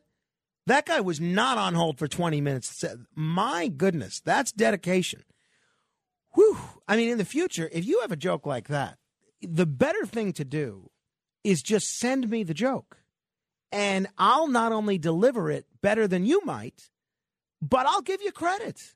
And you won't have to wait on hold 20 minutes. I mean, don't get me wrong. I'm thrilled that you did. But still, I mean, that's a bit much. All right, 800-848-9222. Coming up next hour, we'll do the AC report, and then we will talk with Brian Kilmeade. Brian Kilmeade, of course, is the anchor of Fox and Friends, and he's somebody that we're very lucky to have as a regular weekly contributor to the show, and he knows about a great many subjects, so we'll pick his brain on a wide variety of materials. This is The Other Side of Midnight. We'll continue with your calls in just a moment. 7 open lines if you want to jump on board. 800-848-9222. That's 1-800-848-9222. Straight ahead. The Other Side of Midnight. It's The Other Side of Midnight with Frank Morano.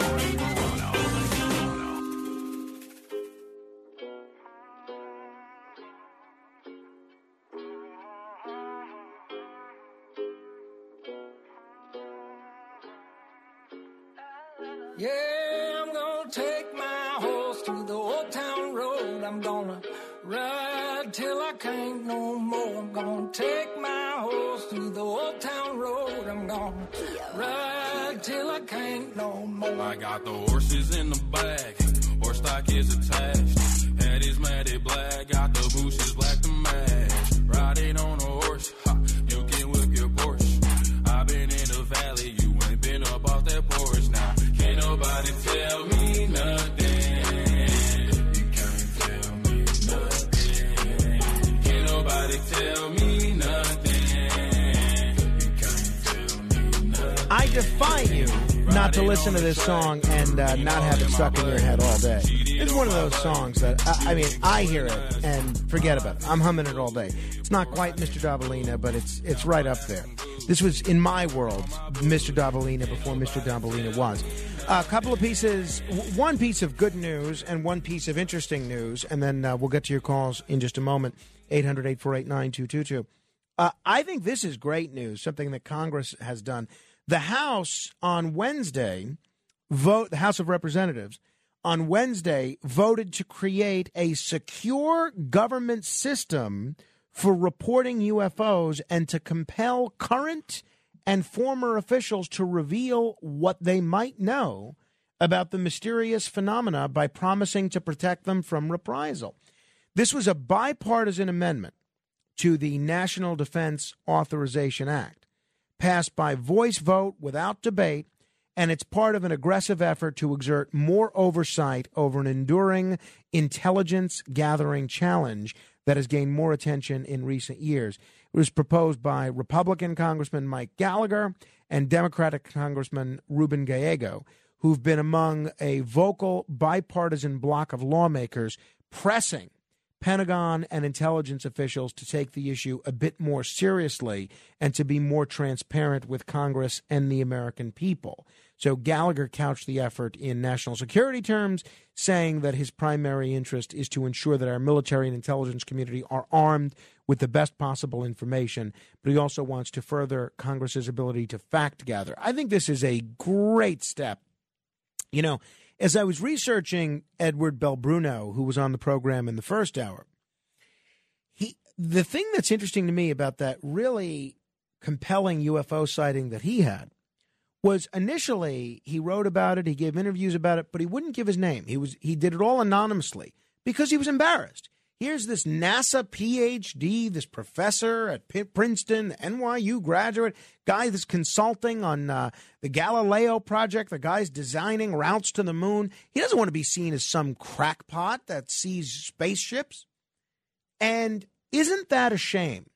How many people out there has that stigma kept from coming forward? And that refusal to come forward, think of how that has retarded the exploration of this subject. So I say this is great what the House of Representatives has done here. This is just absolutely ridiculous. Now, we've covered Sasquatch a little bit, Bigfoot a little bit. I think for me the jury's still out on whether or not there are big feet running around or in the United States somewhere. But this story comes to us from Oklahoma. A father, and this is really crazy. An Oklahoma man killed his friend, and apparently he is saying Bigfoot made him do it. Now, Larry Sanders, nothing to do with the television character, or Bernie Sanders' brother. Bernie Sanders' brother is named Larry Sanders. Larry Sanders was arrested for the murder of his fishing partner, who he says had summoned Bigfoot to off him, according to police. So a day out hand fishing for catfish in Oklahoma has turned into a murder investigation after a man claims Bigfoot forced him to kill his friend. So this is a 53-year-old man, Larry Sanders. He's charged with first-degree murder after admitting first to a family member and then later to police to killing his fishing partner, Jimmy Knighton, who Sanders claimed wanted him dead by the hand of the mythical monster Bigfoot. So the local sheriff, John Christian, told the media that Sanders appeared to be under the influence of something. Gee, you think so? There's a shock. Christian said that the confession always makes it easier, but that the difficulty came in trying to find Knighton's body, which had floated on the river currents and was not discovered until more than 24 hours after the incident. So, different defenses work differently, right?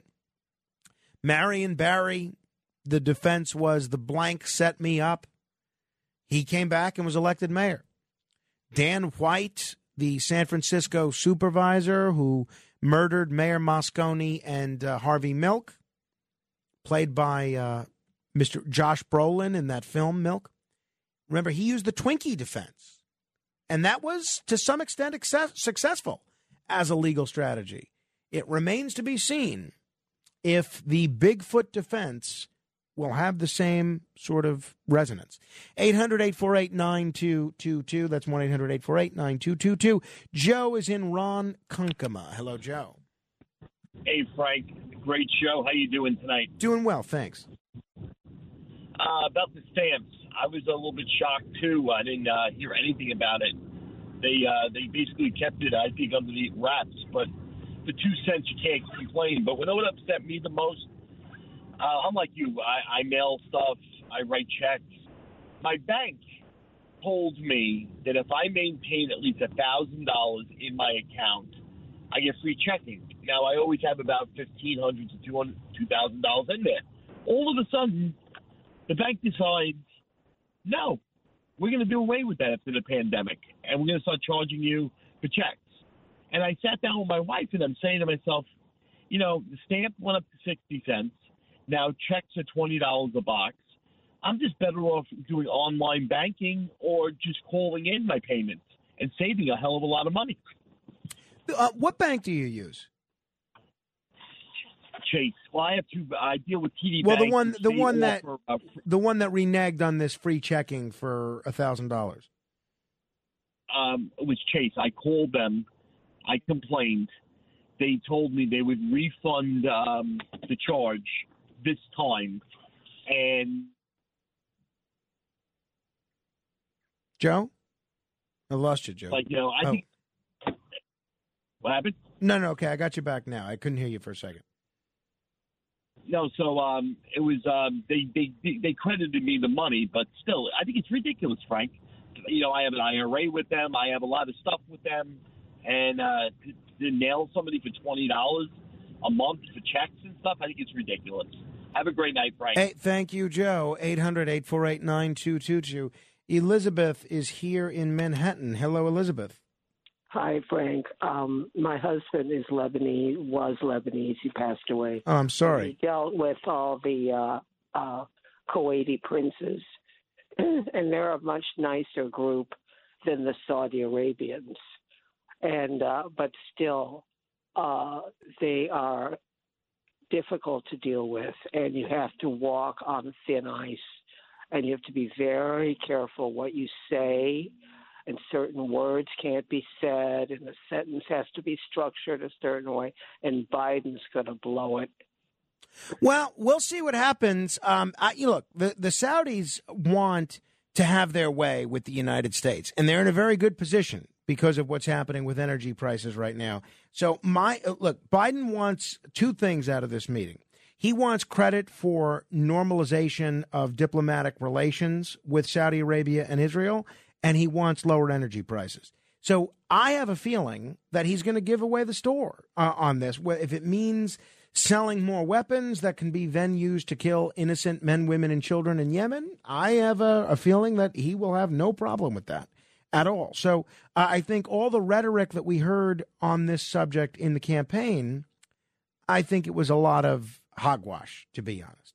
800-848-9222. Corey is in Palm Bay, Florida. Hello, Corey. Hey, Frank. Long time? Not really, but I wanted to ask you, have you ever interviewed Bob Lazar? No. I've interviewed Jeremy Corbell, who made the film about Bob Lazar. I've tried to get Bob on the show, and it's been very difficult. I have not had any luck getting him on the show. He seems like a difficult gentleman to, not very well. Anyways, but I, from what he describes, I don't think that kind of thing could be made up. Anyways, that being said, that would be great if you could have him on. Another thing with your cat, with the cancer, I lost my dog.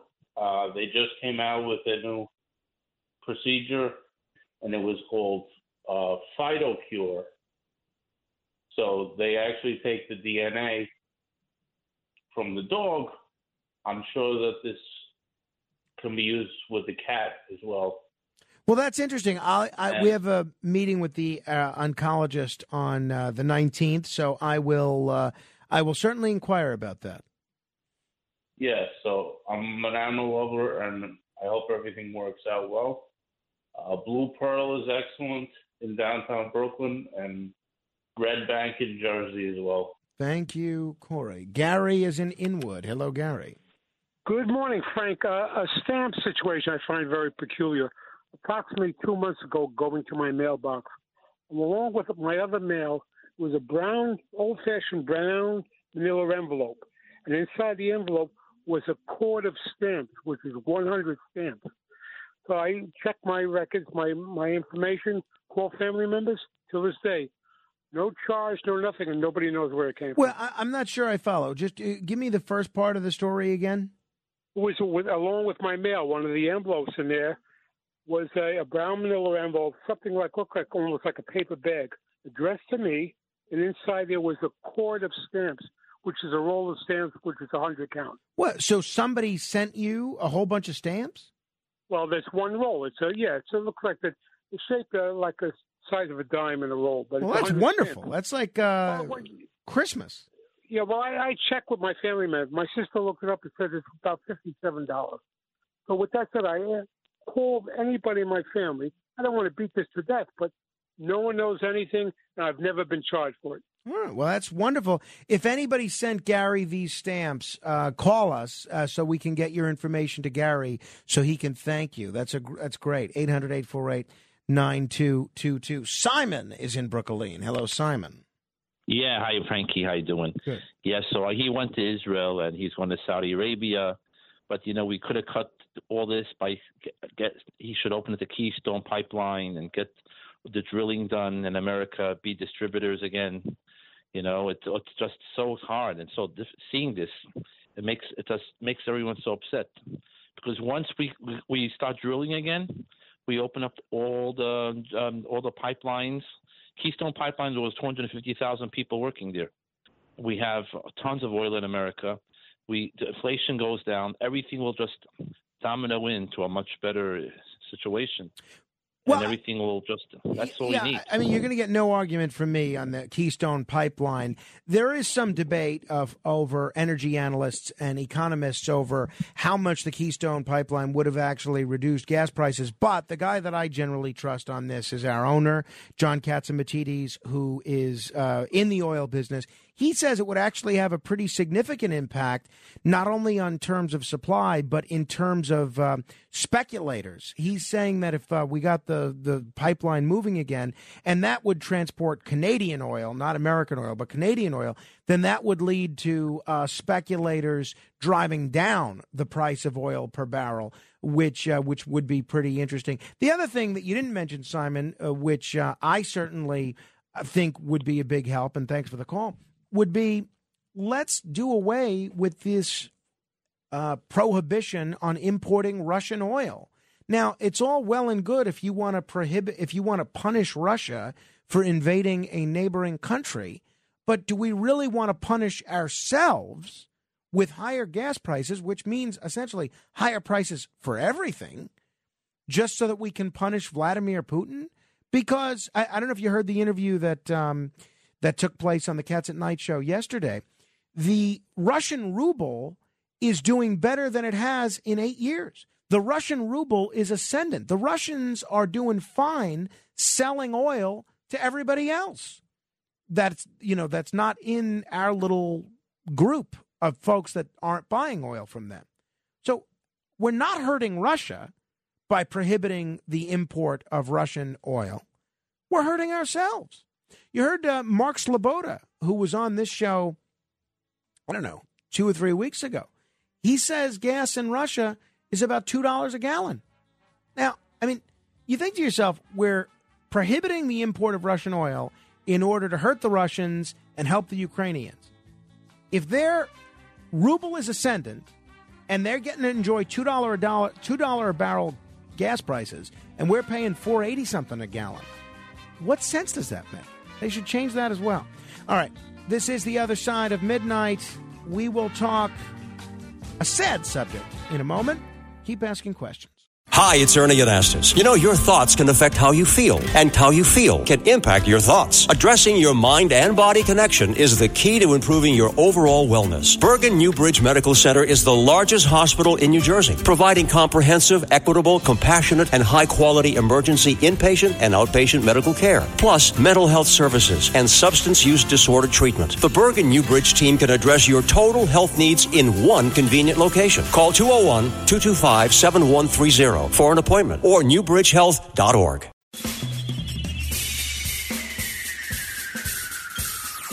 This is The Other Side of Midnight with Frank Morano. They're running a strange program, y'all. Now, here's Frank Morano.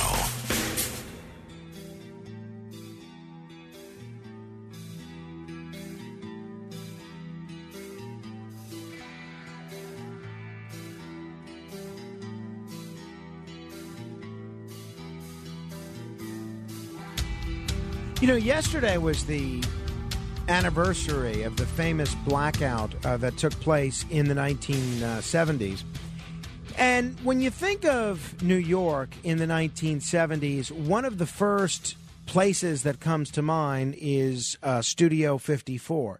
And years ago, of course, they made a film about it. They made I think it was Mike Myers who played Steve Rubell in that film. He was sort of the face of Studio 54 that everybody was familiar with. And his partner was Mark Fleischman.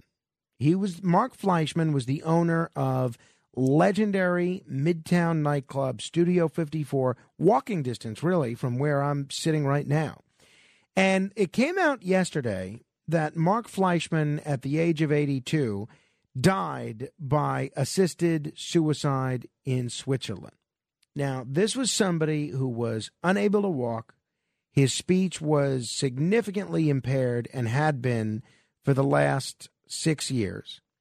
And doctors couldn't diagnose his condition. Last month, he told the New York Post, "I can't walk. My speech is effed up, and I can't do anything for myself. My wife helps me get into bed, and I can't dress or put on my shoes. I am taking a gentle way out. It is the easiest way out for me." So while he owned Studio 54, Fleischman partied like a rock star, literally. He partied with Andy Warhol, Calvin Klein, Liza Minnelli, Cher. And look, how does that lifestyle not take a toll on someone?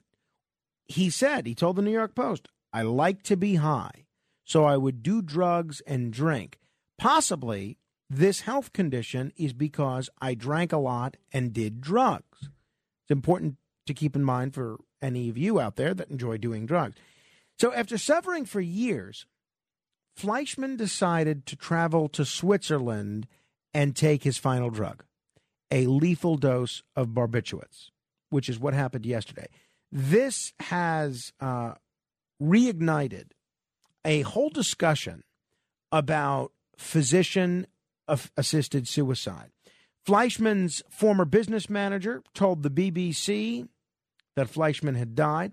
Fleischman was working with a nonprofit called Dignitas, which launched back in 1998 and is devoted to helping people commit suicide when their health is failing. And Dignitas members reviewed his medical records and had conversations with him about this. And this is what Fleischman said publicly about his decision. He said, "The more I think about it, the more I want to do it. I am flying direct to Zurich from L.A. There will be no last party." Now, to me, this story is sad all the way around because this is a guy that was a husband. This was a guy that was a friend to many people. This was someone that had an impact on New York for a long time, an impact on the club scene, the whole disco era he helped define. It's also sad because, who knows exactly what his ailment was, but it's sad because there's a good chance his lifestyle of partying, drinking nonstop, and doing all sorts of drugs contributed to his situation. It's also, to me, incredibly sad that he was suffering so much that he felt that he had to take his life at the age of 82, which is an incredibly young age. So the reason that he went to Switzerland to do this is because this is not something that's legal here in the United States. My question for you is, should it be? should the United States as a whole, I know there are certain states that have different rules, but should the United States as a whole, and should your state be open to the idea of physician-assisted suicide? 800-848-9222. That's 1-800-848-9222. Advocates of assisted suicide laws have always said that mentally competent people who are suffering and have no chance of long-term survival should have the right to die if and when they choose. If people have the right to refuse life-saving treatments, they say that they should also have the freedom to choose to end their own life. And I have to tell you, and I know this is very controversial, that's kind of where I come down on this question.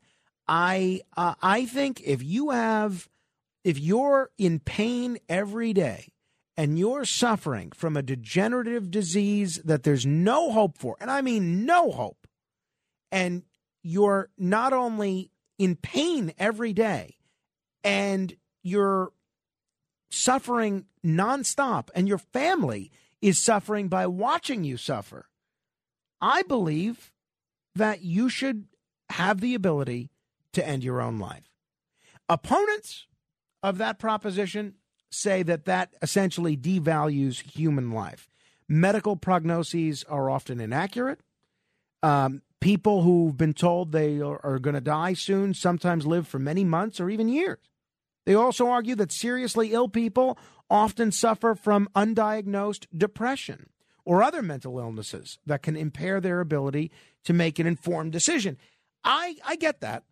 I get that. And I think those are all something that I'd need to consider. But look, if there's no hope of recovery and you're in severe pain, shouldn't we trust your judgment enough and give you the dignity of making this decision to end your own life? I think we should. 800-848-9222. I think the best known practitioner of this was Dr. Kevorkian. Dr. Kevorkian himself passed away, but not before he was put on trial repeatedly for this. And he was very outspoken about this. He spoke to 60 Minutes back in 1998 on this subject and on the idea of medically assisted suicide. You were engaged in a political, medical, macabre publicity venture, right? Probably. And in watching these tapes, I get the feeling there's something almost ghoulish in your desire to see the deed done. Well, it could be. I can't argue with that. Maybe it is ghoulish. I don't know. It appears that way to you. I can't criticize you for that. Mm-hmm. But the main point is the last part of your statement, that the deed be done. 800-848-9222. What say you? Original Rick in New Jersey. Hello. Good morning, Frank. Yeah, about assisted suicide, I agree with it. But by the way, there are 10 states that allow you to do it in the United States. Mm-hmm. No, I realize that, yeah. Oh, okay. But my father, they put him on machines. In the days before the cell phones, they couldn't get a hold of us. So they put him on a breathing machine because he didn't have it. There were no DNRs in or whatever. I don't know. No living wills, rather. They couldn't take him off, even though he was in a coma. They couldn't take him off, and they'd slip in and out of the coma, and he would look at me and make this with his fingers, like cut the cord, and I couldn't do anything about it. So I have a kit here. I made my own kit of a bunch of Percocets I've saved up. That if no one will help me when I'm in so much pain and there's no help, I'm going to go out myself. I'm not just going to stay there for years in pain with cancer or something. So no, I agree 100%. You have the right to live. You have the right to die. Now, what do you say to folks that say that this diminishes the value of human life, and that I don't know. That's essentially that's the key argument I always hear. The other one is that it's a slippery slope. that, all right, first we're going to start by allowing people to kill themselves that are severely, severely ill, that are paralyzed, that can't even move, that don't know what's going on. And then pretty soon we're going to allow people that have a hangnail to do it. What do you say to both of those? Well, that would keep you from doing anything in life. If you give them an inch, they'll take an arm. No, that's ridiculous. The dignity is not diminished.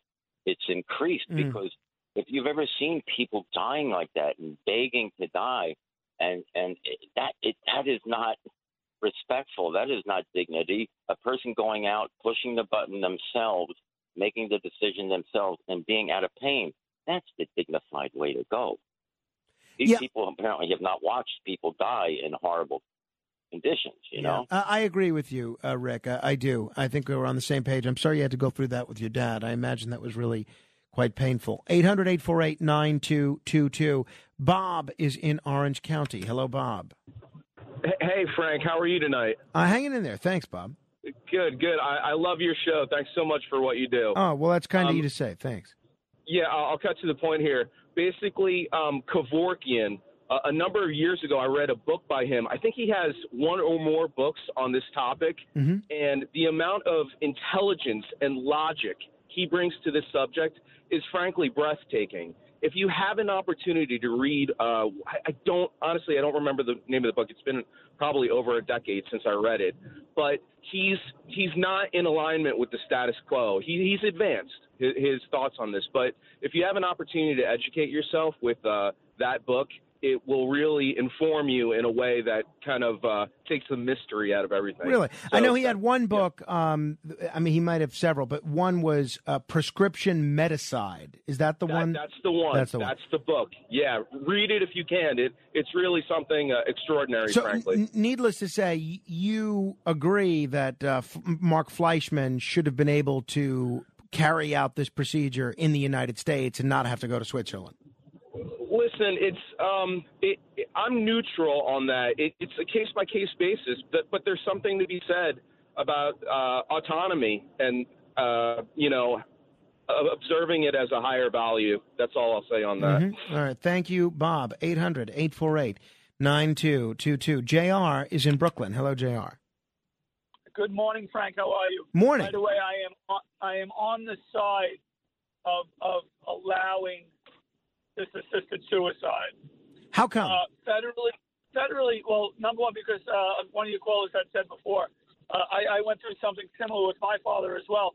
The man was completely in his clear mind, without question, but he had said his spirit is broken, his back is broken, and his drive is broken.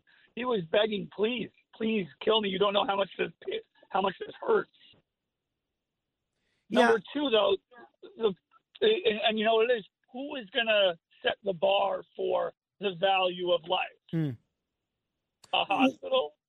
Well, then, so the answer to that is I really don't know. But then, right, of course. Then, isn't that sort of an argument against the legalization of medically assisted suicide? Because then doesn't that open us up to the slippery slope argument of, okay, first we start allowing it for this, then before you know it, we're allowing people that have a cold to carry this out. I understand that, but ultimately, and it isn't. I guess there's a morality of a slippery slope. But the real issue that I wanted to touch on was insurance companies. Because the machines that keep you alive cost the most. So you think insurance companies, absolutely. The insurance companies want this? Yes, of course. No, they do not want assisted suicide. I see, because they want to be able to get paid. I see. That's interesting. I would have thought it was just the opposite, that we're spending all this money to keep these folks alive in very dire circumstances, and that means that the insurance companies are getting paid. But your point is that they're getting paid. That they're getting paid in that instance. It's not that it's costing them money by covering those folks to keep them on those machines. Exactly. When you're born and when you die is when you are the most expensive in the eyes of an insurance company. Interesting. That's a great point there, JR. Thank you. 800-848-9222. Charles is in Queens. Hello, Charles. Yeah, hi. Interesting topic. In my opinion, if somebody, let's say, is, God forbid, paraplegic and he has cancer and the pains are unbearable and he begs to be killed, he can't do it himself. There I'm conflicted. I don't know, I'm very conflicted. However, in general, we all wake up, we all have problems, part of life. You wake up in the morning, you're in a rotten mood and there's nothing to live for and whatever. And you just see everything is terrible. Later in the day, you're in a great mood. So for somebody to commit suicide, you're not talking the dire situation that you mentioned. All he has to be is in a bad mood, and then he sets up a suicide thing. And when he's next time in a bad mood, he goes ahead and does it.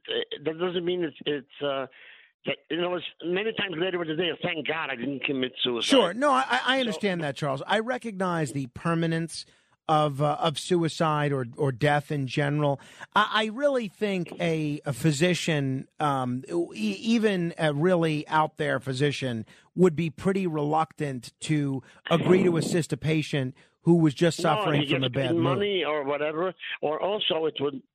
Many people would either be killed for the will. Let's say somebody knows that his father, who's very ill, is about to change the will. So either he can do something if he's evil, or he can try to convince his father, giving him stress, don't change the will. People that inherit, people will do things for money. Whenever somebody dies, there's so often there's friction between brothers and sisters that they got along beautifully. All of a sudden, when it comes to money, they all think it belongs to them. You know, like they say, the joke with there's a will, there are relatives.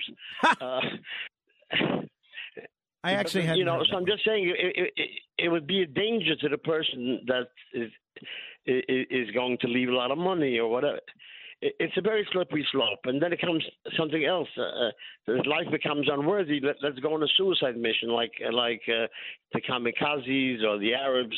It moves in the wrong direction. But like I said in the beginning, when somebody's in unbelievable pain and can't commit suicide himself, there I'm conflicted, even though the law does not allow it, as far as I know. Right. Thank you, Charles. 800-848-9222. Diana is in Manhattan. Hello, Diana. Hi. Well, let me preface this by saying we're Catholic in my family. And in 1992, my father was dying of lung cancer. And he was in a hospital in New Jersey. I won't mention the name for obvious reasons. And his doctors took me aside. I was his next of kin. I'm an only child. And they said, look, he can last another 3 weeks, or he can go now. It's up to you. I said, because I'm Catholic, I don't want this on my soul. Do whatever you feel is best, but leave me out of it, please. So at 4 o'clock in the morning, I went downstairs to have a Coca-Cola. And when I got back up, they unplugged the plugs, and he was dead. They did it out of mercy, and I think they did the right thing. Well, that must have been a very tough episode, Diana, and I'm sorry that you had to go through that. I do think there's a difference, though, between taking someone off of life support and by actually giving them a fatal dose of drugs that brings about an end to their life. And one is permitted in 40 states or so, and one is not. And what we're talking about is the latter, what Mark Fleischman did, taking a fatal dose of barbiturates to end the suffering of a fatal ailment here. That's what we're talking about. 800-848-9222. We're going to do the AC report coming up in 5 or 6 minutes. Dave is in Lockport. Hello, Dave. Hey, Frankie. How you doing? Good morning. Morning. I'm going to backtrack a little bit to your last segment because I didn't get online in time. About the Russian oil. Okay. I did my homework a few weeks ago, and it seems that the most percentage of Russian oil we've ever imported is 5 or 6%. Mm-hmm. So why the hell is our price going up? Unfortunately, I think you bought into what the current administration is selling, because if we're only importing 5 or 6% of our oil from Russia at the most, and it was a few years ago, and it's dropped since then, why is that affecting our price so radically? Well, what do you think reducing the available supply to American consumers of 5 to 6% does to prices? Make it higher or lower? Well, it makes it higher, but not that much higher. Yeah, I didn't say it made it that much higher. I realize, that, it's a bit, but I would still take the bit. I would take the 5 or 6%. Yeah, but I mean, it's only 5 or 6% of what we use. You keep paying the price you're paying. I'll take the 5% less. Well, okay, 5%, but why did it go up? I don't know. In the last 2 years, 150, 200%. I think there's a wide variety of factors which have been well documented, including the Keystone Pipeline, including oil speculation.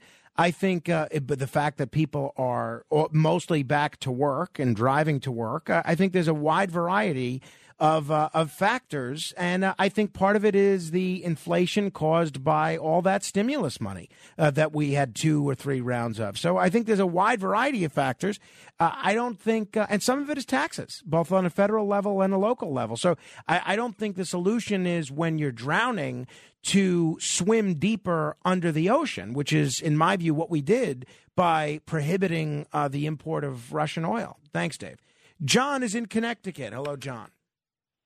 Yeah, hi. I have an interesting thing I want to let you know about. My grandmother was dying. She had lung cancer, and she was really suffering. And it was a hospital in Connecticut. I won't say which, but the doctor brought my aunt, my mom, and I in a room, and he said, she's really suffering. And then my aunt said, what should we do? And he goes, well, we can let her suffer, or, I can increase the morphine. So just to let you know about another story, my mom was dying last year. She had cancer, and she was suffering, and the doctor called me, and he goes, listen, your mom's really suffering. We're going to change the medicine. So you and your brothers need to come down here within about 3 hours. And I just put one and one together, so it does happen. I know. I mean, there was a whole episode of Boston Legal about this, which I think is really rooted largely in reality. And they do that morphine drip. They call it the code word, I guess, is easing someone's pain or managing someone's pain. But you still have to, in most of the country, you still have to couch it in those terms rather than acknowledge, as they do in Switzerland, this is what we're doing here. We're very open about the fact that we're allowing someone that's terminally ill to end their life with the assistance of a physician. But it's a big issue, and I understand the ethical issues on both sides. I understand the legal issues on both sides until the caller, I believe it was JR, brought it up. I don't know that I had a full understanding of some of the economic issues there as well, but it certainly makes sense. On to more fun pursuits like Atlantic City. The AC report straight ahead. The Other Side of Midnight with Frank Morano. It's The Other Side of Midnight with Frank Morano.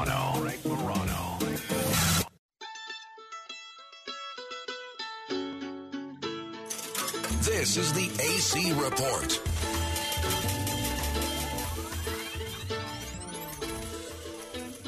Well, they blew up a chicken man in Philly last night, and they blew up his house too. Down on the boardwalk, they're ready for a fight. Gonna see what them racket boys can do. Now there's trouble busting in from out of state, and the DA can't get no relief. Gonna be a rumble on the promenade, and the gambling commissioner's hanging on by the skin of his teeth. Everything dies, baby, that's a fact. But maybe everything that dies someday comes back.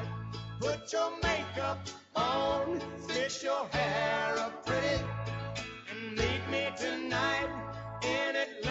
Ah, yes, it is time for our weekly look at one of the most interesting communities in all the world, Atlantic City, New Jersey. And interestingly enough, whether we're talking about the expansion of gambling to other jurisdictions, whether we're talking about crime, whether we're talking about the legalization of cannabis and its implications, whether we're talking about cities that have to adjust to a 21st century economy, there are so many cities around the country and, quite frankly, around the world that are dealing with some of the same issues that Atlantic City, New Jersey is dealing with. And a publication which has done some great work covering the economics of Atlantic City, especially when it comes to the business community, is NJ Biz. And Matthew Fazalpour is a journalist with NJ Biz, and he had a fascinating article a few weeks ago called Atlantic City Bets Big on Development. And I read it, and I was really, really interested in having him on the program to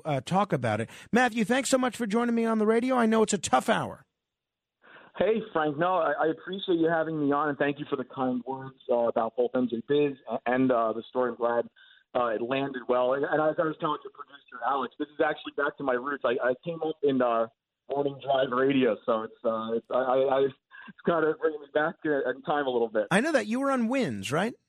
I did some stuff with Winds, and I spent a big chunk of my career with New Jersey 1015. So this hour is not far into me. Wonderful, great, I love it. Now, by the way, for people that don't know what NJ Biz is, fill us in. What do you guys cover generally? So I mean, we cover all things business in New Jersey. So down from small businesses and all throughout the community, all the way up to how it all ties in with government and different agencies. Matthew, I'm going to put you on hold because we're having a tough time hearing you. Maybe we can get to a better area or area with a better signal, and then when you're in a better position, we can continue the conversation because I don't want folks to miss any of what you're saying. So if you can work with Matthew to get a better connection there, Kenneth. I will say, my wife, we went to Atlantic City over the weekend, my son Carmine and I, and there's a lot going on there. If the time that everybody goes to Atlantic City is the summer, because there's so much going on there. There's a great beach that's free, and where we stayed at the Hard Rock, there's this new immersive Vincent van Gogh exhibit, and this has now gotten national attention, where casinos aren't just being used as gambling houses anymore, but now with this Van Gogh exhibit, you can see digitally created work of Van Gogh, and it's having a lot of people asking, including the Smithsonian Magazine and other publications, can casinos be art galleries? So this high-tech Hard Rock exhibit is offering a very unique perspective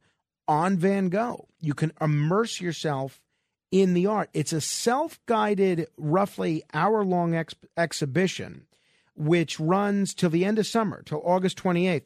It's funny, Friday into Saturday when I was down there, there's no clocks in these casinos for a reason. So I stayed up gambling until about 6:45. I returned to my room about 6:45. So I then slept. I did win, thank you very much. But I then slept until about 12:30, and then we were going to meet my brother and his longtime companion for lunch. So I didn't get a chance to see the Van Gogh exhibit, even though we were at the Hard Rock the day that it debuted. But the next time we go, which I hope is sooner rather than later, I'm hoping that we'll have I'm hoping that I'll be a little more responsible and get to bed early, while still winning the same amount of money. And I'm hoping that we get to check out this Vincent van Gogh exhibit. But it's gotten rave reviews from people that are laymen like me and people that are, very accomplished art critics. So it's very interesting. As you might have heard me, if you're listening in New York, heard me mention at the top of the hour, Atlantic City is also going to have a referendum about converting to nonpartisan elections, which I think is a great thing. All right, we've got Matthew Fazalpour back. Sorry about that, Matt. I'm glad we got you. Yeah, no, can you hear me okay now, Frank? That's perfect. Thank you. So just in a nutshell, NJ Biz, what kind of issues do you guys focus on? So, started to say, we cover things from ground level, small businesses, all throughout, the different communities in New Jersey, all different kinds of industries, all the way up to government and agencies and kind of how it all connects. We do a lot of power lists with like lawyers and accountants and different fields, healthcare heroes. So it's a wide variety of things, and just basically all things business in the Great Garden State. All right, and now, as far as you can tell, how is Atlantic City doing overall, both during the summer and just in general at this point? So there were some concerns earlier especially with the Omicron wave in the late winter and things of that nature. The brick and mortar numbers started to improve when I wrote that story, and started to show an uptick in people showing up to the casinos, which is obviously the biggest thing. I mean, the mobile gaming throughout the pandemic did great, and that's all well and good, but they still want bodies back in the casinos throughout the city. So ironically, actually, the timing of you bringing me on is interesting too, because I believe it's later today that the June numbers will come out, which will tell I've actually been kind of waiting on those to do my next piece to check back in to kind of see as I laid the groundwork with that story and see where it goes. So I think we'll have a better picture throughout, the day later today when that happens. But I mean, there's every business is going through the same issues, right? Inflation, gas prices, labor issues. So it'll be interesting to see that collision with also the pent up demand and to see if people still have the discretionary income to go visit the casino. So I think that there were some positive trends heading into this latest report, which will tell a fuller story. So you indicated that the headline in your story was Atlantic City's bets big on development. What kind of development are we talking about here? Well, so what's interesting, a lot of times with Atlantic City and as covering it throughout the years, a lot of things will get top heavy into just gaming stuff. And again, that's a huge part of the whole equation. But what stood out to me is that, a lot of, and it's not just like, okay, we're building a brand new super casino and it's going to have, X amount of tables and restaurants. A lot of these different casinos, I looked at it as almost like diversifying the offerings, more non-gaming redevelopment, which was stood out. So you have Ocean Resorts, they have an $85 million project. That's former Revel. Bally's has a $100 million project. They outdoor areas, the yard. Caesars is investing in a lot of money into their 3 properties. Showboat is investing more into like recreation and go-karts, and they're building a huge water park. So that's the part that stood out to me, was it not only just money being invested by a lot of different, properties, but also in non-gaming redevelopment as well. Well, beyond the Showboat example you just mentioned, which includes go-karts and the expansion of the Lucky Snake Arcade and that water park, which sounds pretty exciting, what are the non-gaming developments that are in the pipeline? Well, a lot of these places, even just things down to amenities, rooms, not just, So it's like they're gotcha. Restaurants. So, got it. Things of that nature. So it's not just about the casino per se, more, trying to work on, just like making the properties a fuller experience for the guests. Gotcha. Okay. Well, that's pretty exciting. Now, you alluded to inflation hurting business everywhere, and if people are just tuning in, we're talking with Matthew Fazalpour. You could check out his reporting, not just with respect to Atlantic City, but everything that's happening in the New Jersey business community at NJ Biz. What has the impact of inflation been on Atlantic City businesses or the people in Atlantic City specifically? Well, I mean, it's an ongoing challenge, right? I mean, so I think the one benefit that AC has had, as far as I've heard this summer, is that there is such a pent-up demand, and maybe some people that would have flown places are, in New Jersey or, surrounding states would now come there. So I do think they're benefiting in some ways in terms of that, where, it's a destination that you can get to by car. You don't have to fly all over the place.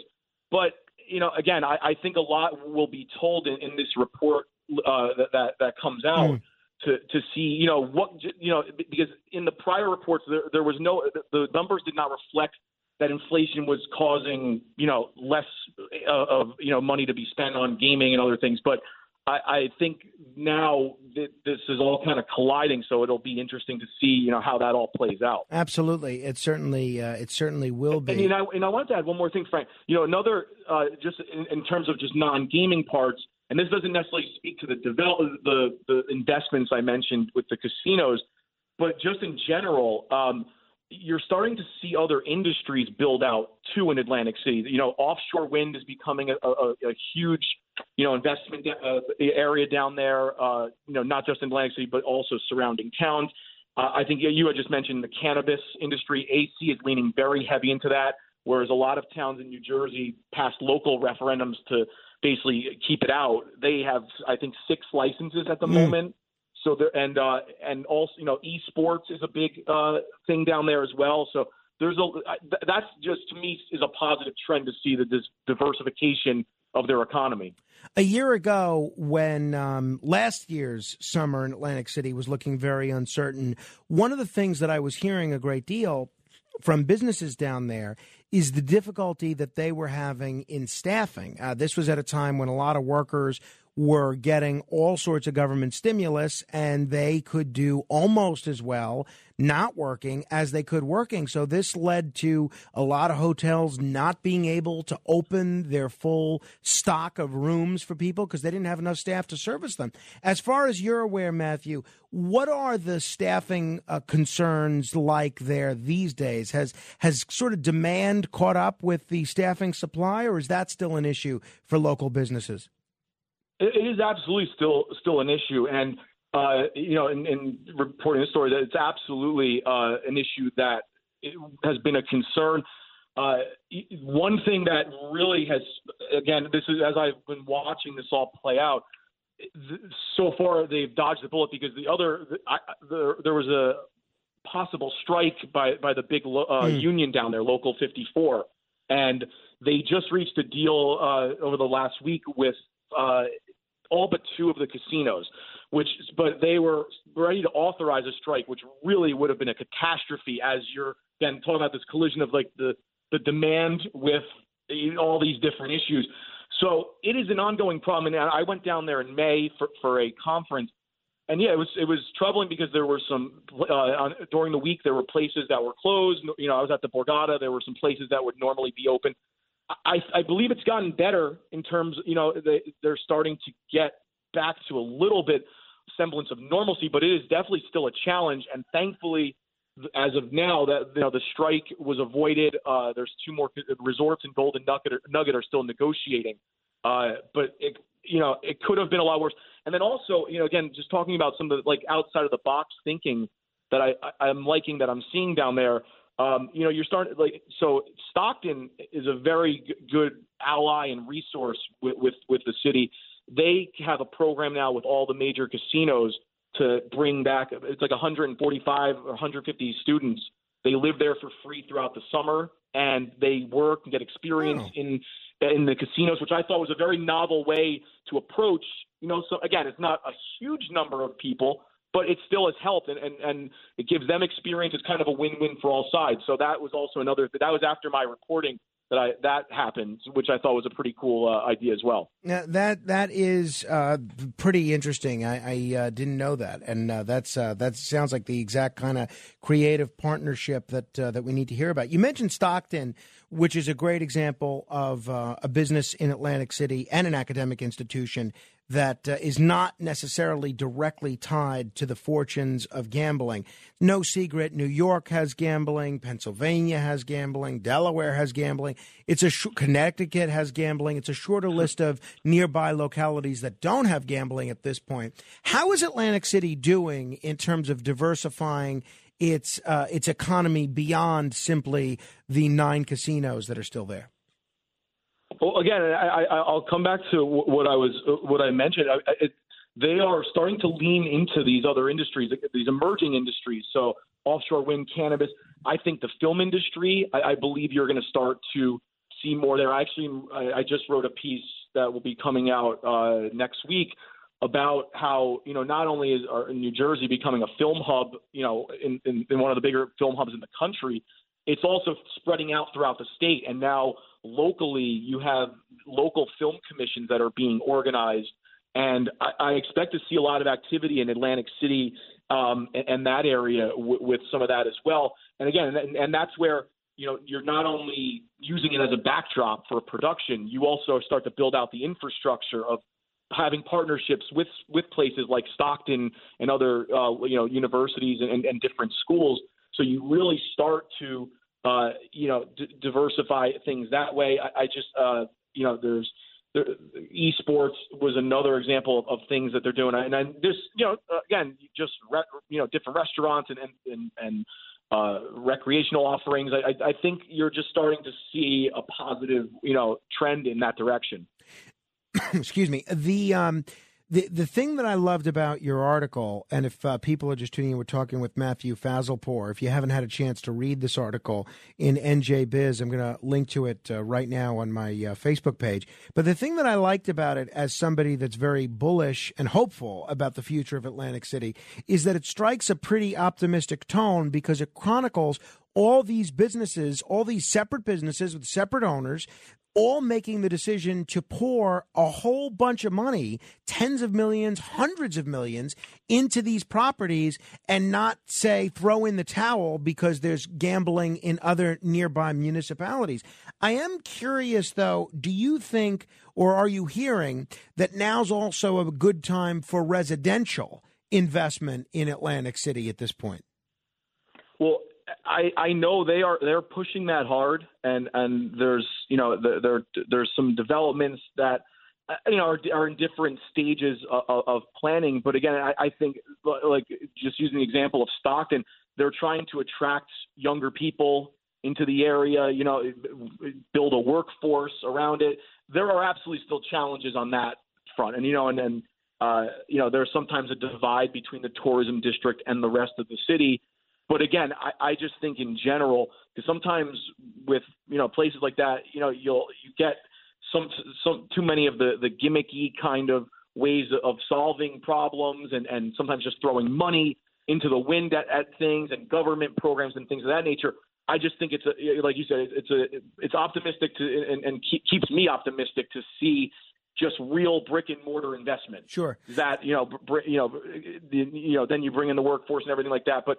I think they're making strides on the residential side, but I think there's a lot of work to be done. And again, another program, kind of summer initiative that came out that after I wrote my piece, the city is building an affordable housing complex and having the high school kids do a kind of a summer internship there to learn, be on the job, learn the construction trades.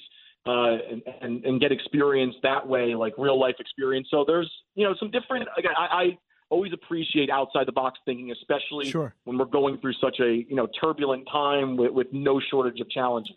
One of the challenges that all cities are dealing with right now is the issue of crime. New York is certainly dealing with this, but cities all over the country are dealing with this. And if there's something that could slow down both business investment and tourism, it's crime. Based on what you're seeing, what is the crime situation like there in Atlantic City? Again, I'm not going to try to say everything's rainbows and sunshine, despite the optimistic tone of my article. There are absolutely still challenges there. And again, sometimes there are, just kind of tensions between the tourism district and other parts of the city. I know they're trying to, do all they can to, crack down on it. That's still going to be an ongoing challenge, throughout the summer. But I haven't heard anything in terms of apocalyptic kind of, negative things in that direction. So, nothing major to report from my end on that front. I ask almost everybody that comes on for this segment, Matt, and I'll ask you the same question. Yeah. Gun to your head, if you had to pick favorite restaurant in Atlantic City, doesn't matter what type of cuisine, doesn't matter casual or expensive, overall favorite restaurant, what is it? Well, I'm a bit of an old soul, and I like the old school kind of places. Knife and Fork Inn is always a solid place, in my opinion. That's for a good kind of meal. You can't go wrong with the Knife and Fork. That is No. 5-star. Hey, Matt, it's great talking to you. I hope we can do this again in the future. Absolutely, Frank. Thank you for having me on. I really appreciate it. Thank you. My pleasure. If you want to comment on any portion of our conversation, you could give us a call. Give me a call, 1-800-848-9222. That's 1-800-848-9222. Straight ahead. The Other Side of Midnight. It's The Other Side of Midnight with Frank Morano.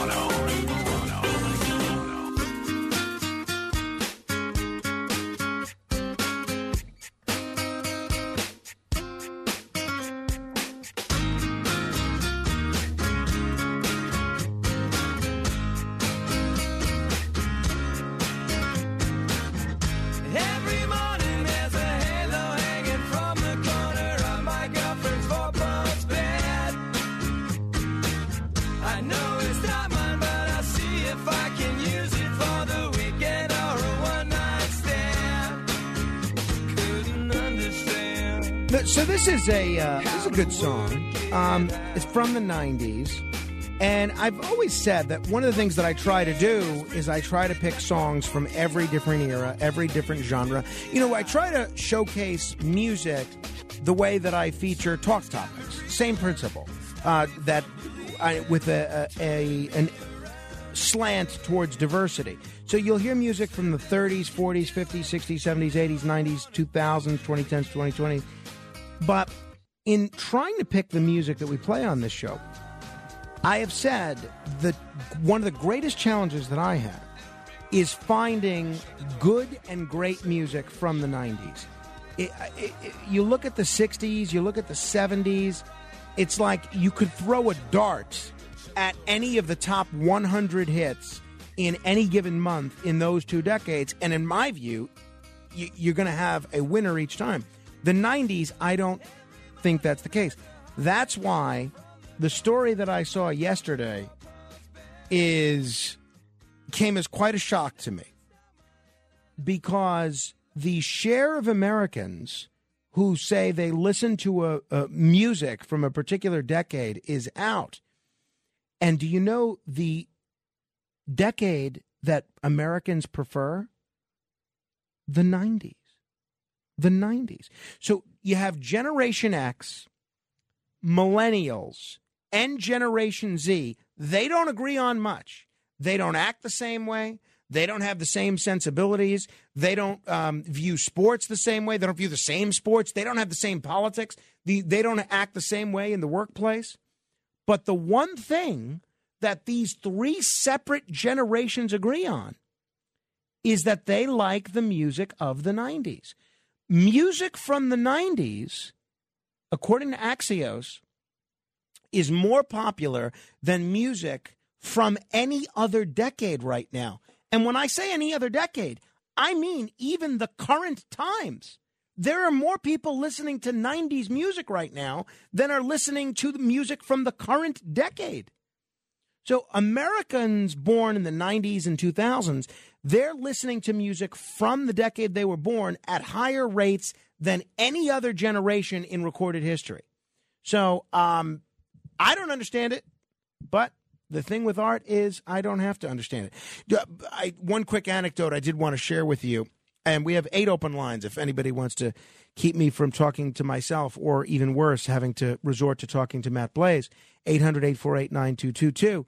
But one quick anecdote I want to share with you about Atlantic City. So Friday, we were at the Hard Rock, and Saturday, my step-cousin Scott had invited us to stay over his place. He's got a place in Brigantine, which is a neighboring city to Atlantic City. In fact, 100 years ago, they used to be called West Atlantic City. They changed the name. They went back to Brigantine. But it's right there. It's right near the marina casinos, Golden Nugget, Harrah's, and the Borgata. By the way, you know who was at the marina this weekend? All these great athletes for the Jimmy Johnson fishing expedition.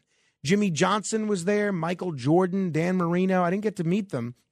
My wife was excited because at Harrah's, one of the guys from Jersey Shore was there, And we didn't get to see him, but my cousin was all excited, and it was a big thing. But anyway, so my step-cousin, Scott, had said that he was not going to be able to come down for the weekend because they had problems with their pool at home. And they said, use the house anyway. We'll give you the code. Great. Okay. So that was our plan. We didn't make any arrangements to see them. We just made arrangements to stay there.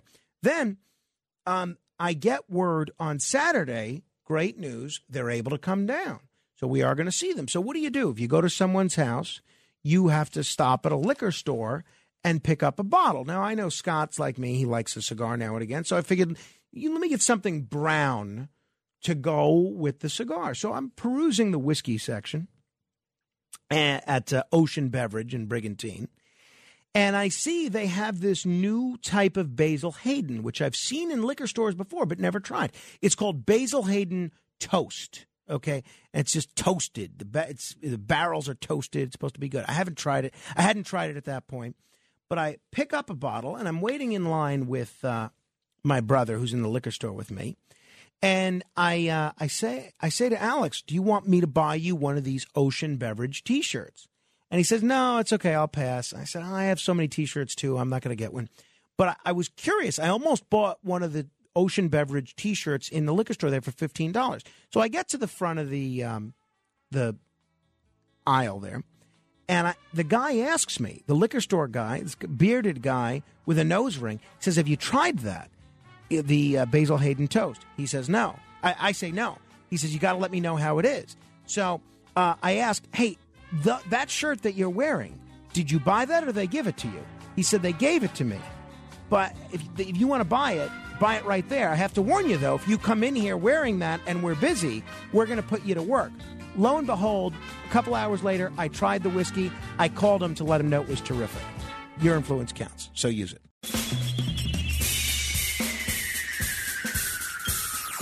This is The Other Side of Midnight with Frank Morano. They're running a strange program, y'all. Now, here's Frank Morano.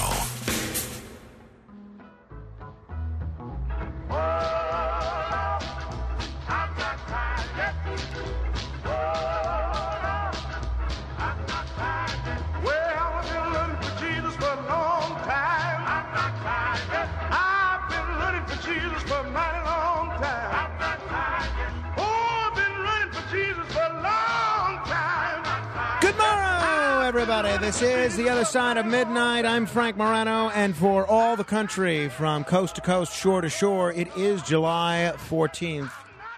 You know what today is. If you don't, I'm about to tell you, not to worry. But today is one of these holidays which it's going to be tough, but I am going to make a concerted effort not to celebrate. Today is National Macaroni and Cheese Day. I got to tell you, I am, and I have been for my whole life just about, I am one of the biggest fans of macaroni and cheese in the world, in all its forms. I mean, I don't think I've ever had a dish of macaroni and cheese that I've said, oh, no, that's terrible, I can't finish it. You give me the worst dish of macaroni and cheese in the world, and I still think it's better than just about any other food. It's an incredible food. And there's a reason that it's had the kind of staying power that it has. Back in the 1790s, Thomas Jefferson and James Hemings, his slave, they encountered macaroni in Paris, and they brought the recipe back to Monticello. Jefferson became so obsessed with macaroni and cheese that in 1793, he commissioned the U.S. ambassador to France, William Short, to purchase a machine for making it. Evidently, the machine wasn't suitable, as Jefferson later started importing both macaroni and Parmesan cheese for his use at Monticello. Then in 1802, Jefferson served a pie called macaroni at a state dinner. And the menu of the dinner was reported by one of the attendees who apparently was not fond of the cheesy macaroni casserole. Nevertheless, since that time, baked macaroni and cheese has remained very popular in the United States. Now, the reason I say I'm going to try not to celebrate macaroni and cheese is because it's not good for you. The cheese itself is not good for you. It's got cholesterol, it's got fat, and then you take all the carbs from all the macaroni that's in there. That's not good for you. So it's a great way to pack on the weight in a hurry. It's a wonderful dish. It tastes great, but it's really not it's the kind of thing that I try to avoid because I love it so much. When I was maybe 4 or 5 years old, my parents took me to, I think it was the Ponderosa near Sesame Place. And my mother, to this day, she always says how she has never seen a child consume that much macaroni and cheese. It's an incredibly delicious meal, but it's one that I try to avoid. The only time where I still try to get macaroni and cheese, if I'm in a restaurant somewhere, is if I see they have lobster mac and cheese on the menu.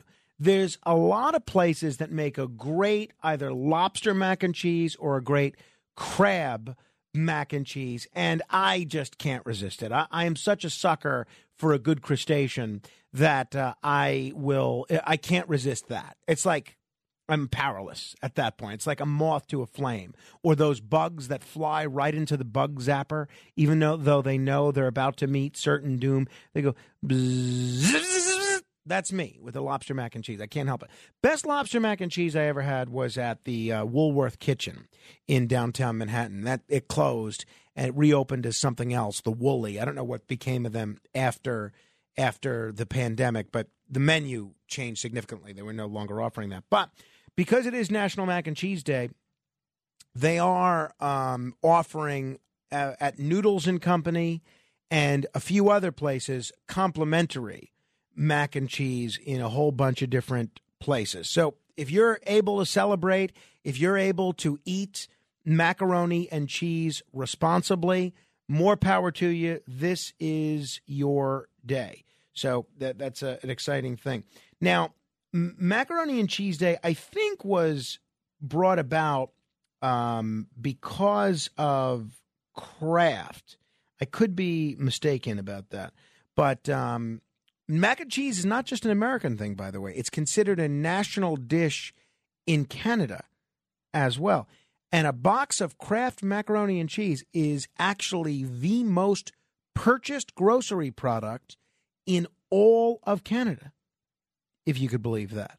So, and the history of Mac and Cheese Day itself, it is a history of Kraft macaroni and cheese. So it is what it is. They created this as a response to the trying times of the Great Depression, as the story goes. But, hey, Kenneth, I know you said you can't have cheese from pizza anymore because of the protein that's in there. Does that mean you're off all cheese or just the pizza variety? Unfortunately, pretty much all cheese. All cheese. So you can't even celebrate today Mac and Cheese Day. No, sir. That's interesting. So you're still doing the, Matt Blaze, the low-carb thing? I am on a different type of diet that I cannot have macaroni and cheese. Well, what current diet well, are you on? It's not just low carbs. It's like low everything. I eat like a salad and chicken, and that's it. Is it like a keto thing? Or is no. It's not even keto. It's just more of like a normal type of diet, cutting out fats, cutting out dairy, all right, cutting so out you're cheese. off pizza as well. Yeah, I can't eat pizza at all. All right, so tomorrow is usually pizza day, and that was leading me to I had this on my list of things to wonder about as well. But we have, we buy pizza for the staff here as sort of a thank you for their great work that they do most of the time. And it's really for our guys, but whoever's here can certainly indulge. The vultures always get it. Now, Alex can certainly indulge unless he's starting this new no pizza fast in solidarity with you guys. But we have Kenneth, our telephone talent coordinator, who can't eat pizza. And we have Matt Blaze, who's on this mysterious diet, which he can't even name, and he can't eat pizza. And you have me that, I'm trying to lose weight, and pizza is not exactly a health food. I really shouldn't be eating pizza. So I'm wondering, is there an alternative to pizza that we can order tomorrow. Now, part of me likes Pizza Day because it's a great way to compare the same product or almost the same product from a bunch of different establishments. I also like it because it's easy to share. A lot of people can just grab a slice. I also like it because it's easy to order. It's easy to find a pizza place that will deliver at 12:30, 1 o'clock in the morning. If we get into more nuanced foods, it becomes a more difficult expedition. I am wondering, though, if anyone out there has suggestions for an alternative to pizza on Pizza Day. 800-848-9222. That's 1-800-848-9222. By the way, on the food front, we do have a brand new supply of my Aunt Camille's egg salad in the refrigerator, which everybody is welcome to try. She did seem a little unhappy that none of her Tupperware containers are being returned to her, so she gave it to me in a plate with some tin foil over it. So that's where we are at the current moment. But if you have a suggestion for a pizza alternative tomorrow, Aunt Camille needs to order more Chinese food to get more containers. Well, I guess maybe you can bring some of your containers. I will if you want. Well, yeah, one or two. I think I'll it give them shows. a container or two. I think it shows we're trying to pitch in here. All right. 800-848-9222. Kevin is in New Jersey. Hello, Kevin. Yeah, Frank, I'm with you on the mac and cheese thing, by the way. Love it. And White House subs. If you want a real sub, you go to White House subs. Yeah. Well, no, I don't know if you heard me mention that at the top of the hour. No doubt about it. I did. Absolutely, yes. And again, my favorite part of the week, like yours, is the AC report. I love it. So I've talked to you in the past about how my brother-in-law has a place down in Northfield, and my wife and I go down, at least twice a month we go down. We have our own bedroom in his house. He has a 4-bedroom house by himself. Nice. And I noticed lately, we go during the day a lot because we go to the beach. By the way, the beach is free. There's parking everywhere. If you go to other beaches down there, which are really nice, like Margate, Ocean City, it's impossible to park. And a lot of them, I really enjoy Cape May too, and we're going in August. But they charge you an arm and a leg for a beach pass just to sit on sand, right? That is one of the great things about Atlantic City is that it remains a beautiful beach and a free beach. It is, yes, it is beautiful, and it is free, and there's parking everywhere. You could park down the side streets, the dead ends that lead down to the boardwalk, and it's like $5 to park on the street. Mm-hmm. It's amazing. We go a lot during the day, like I said, and I noticed that lately, like the Tanger outlets, they're packed. There's always people walking about, and I noticed that the police are being a lot more proactive. Like with the homeless and stuff, they'll stop them, they'll talk to them, they'll try to get them help. I noticed them out and about a lot more lately. So it's not as bad as everybody, makes it out to be, I think anyway. And I'm down there fairly often. Yeah, no, I think it's I agree with you. I think there's still a lot of life left in Atlantic City, and I really think people who've written, like the song says, people who've written Atlantic City's obituary before are in for a rude awakening this time around. Now, I mean, in fairness, it's always kind of busy during the summer, but I agree with you. I think there's a different energy and a different spirit there this year than there has been at least in the last 2 or 3 years. Yes, but also even though I go down a lot in the winter as well. It's not, it's not completely dead because there's so much more to do. You don't have to go to the boardwalk or the beach. There's so much to do. You know what I mean? There's like all the clubs. They have so many offerings. Bands playing and discos, and my wife likes to go to the discos, and they got karaoke bars. There's literally something to do, like every day, all day.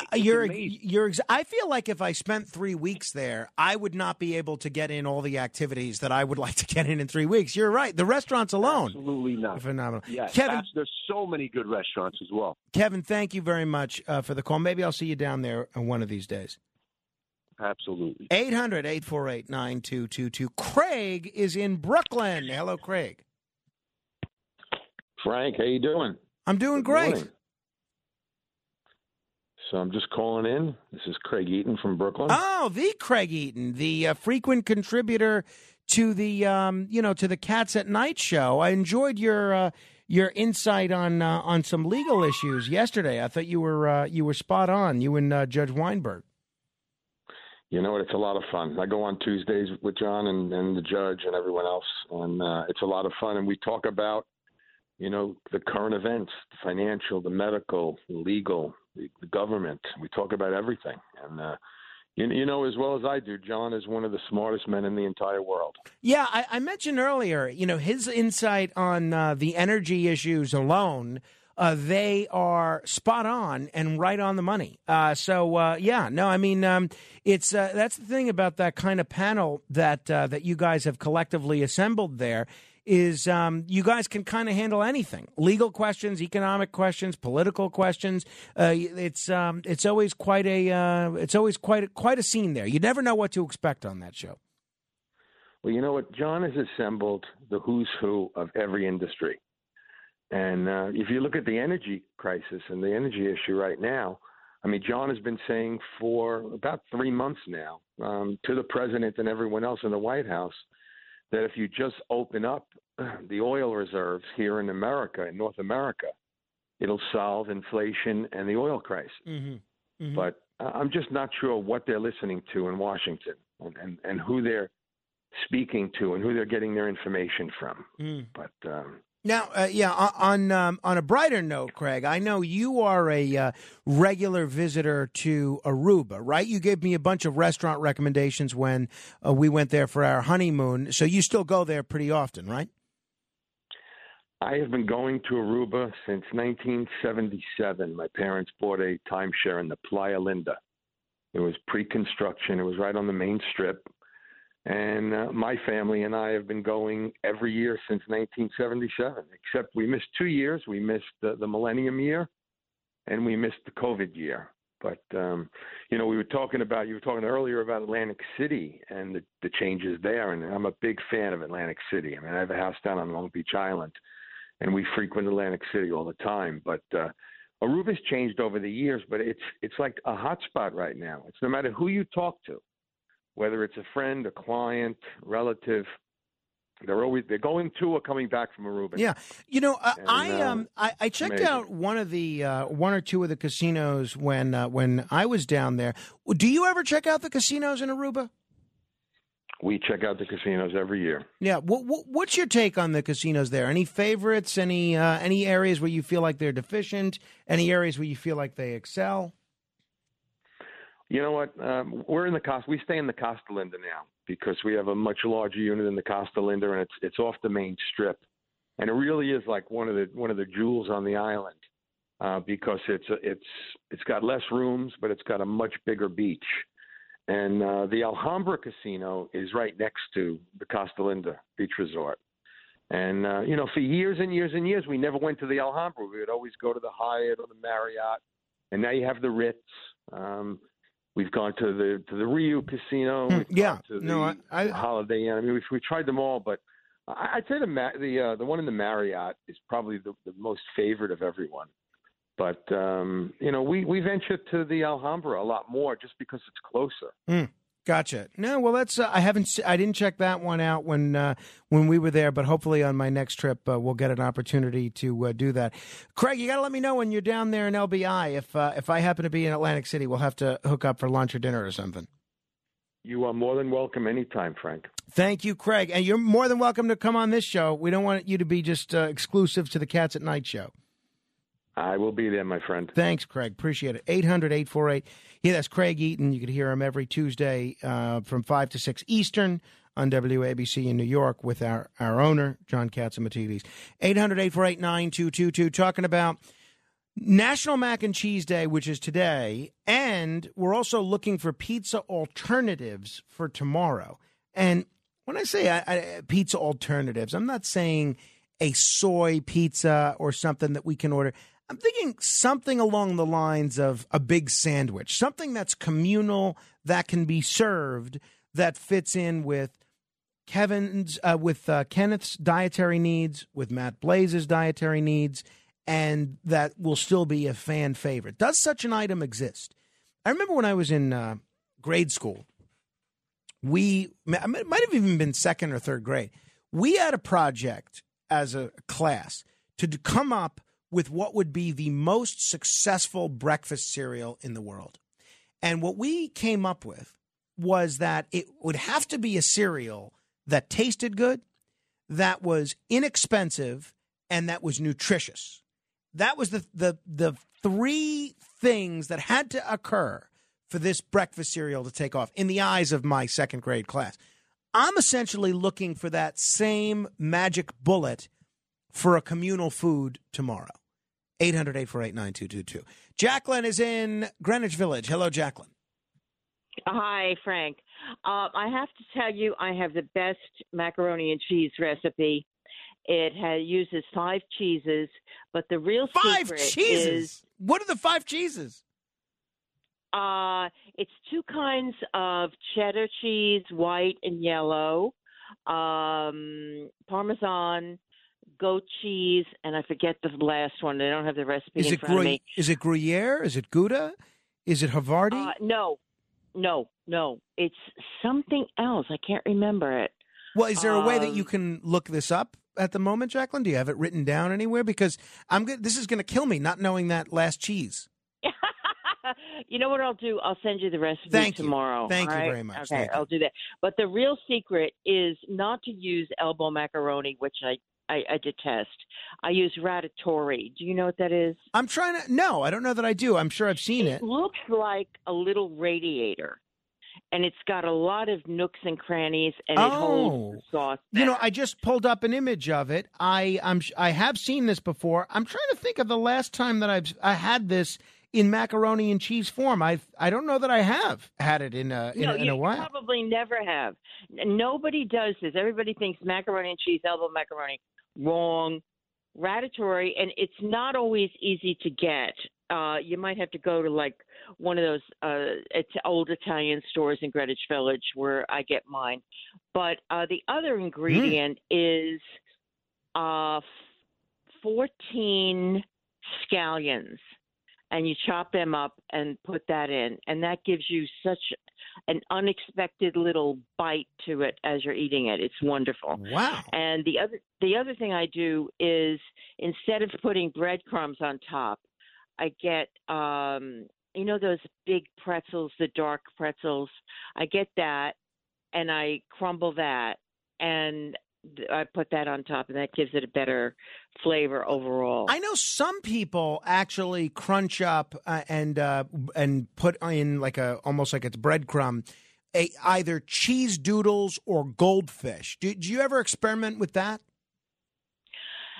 No, I don't, because that would be a little bit too, I don't know, not special. Okay. All right. From my crowd. Well, this sounds like quite a meal. Well, I hope you're making this for National Mac and Cheese Day today. Well, actually, I just made it for the 4th of July because there's a convent that I'm affiliated with, and I do movie night for the nuns. And when I do, I bring macaroni and cheese. And the film I showed was 1776. Oh, great. And I said, the reason I'm doing this is because Thomas Jefferson brought macaroni and cheese to the United States. So they loved it. I have, in my cookbook, I have probably 30 different recipes for macaroni and cheese, including one from President Reagan.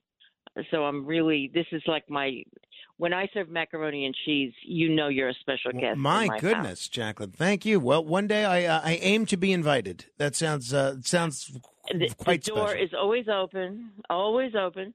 And the other thing about pizza, there is no substitute for pizza because it is the quintessential New York food, meaning you can, in many places, you can pay for it, get it, and just keep walking and have your lunch. You waste no time with pizza. It tastes great, and it's just, I love it. So, Jacqueline, this is the most informative call that we've had in the last 3.5 hours, so thank you for this. I aim to serve. Have you ever tried those Griffin cigars that I recommended once? I actually did not. I did look them up, but I never see them in cigar stores.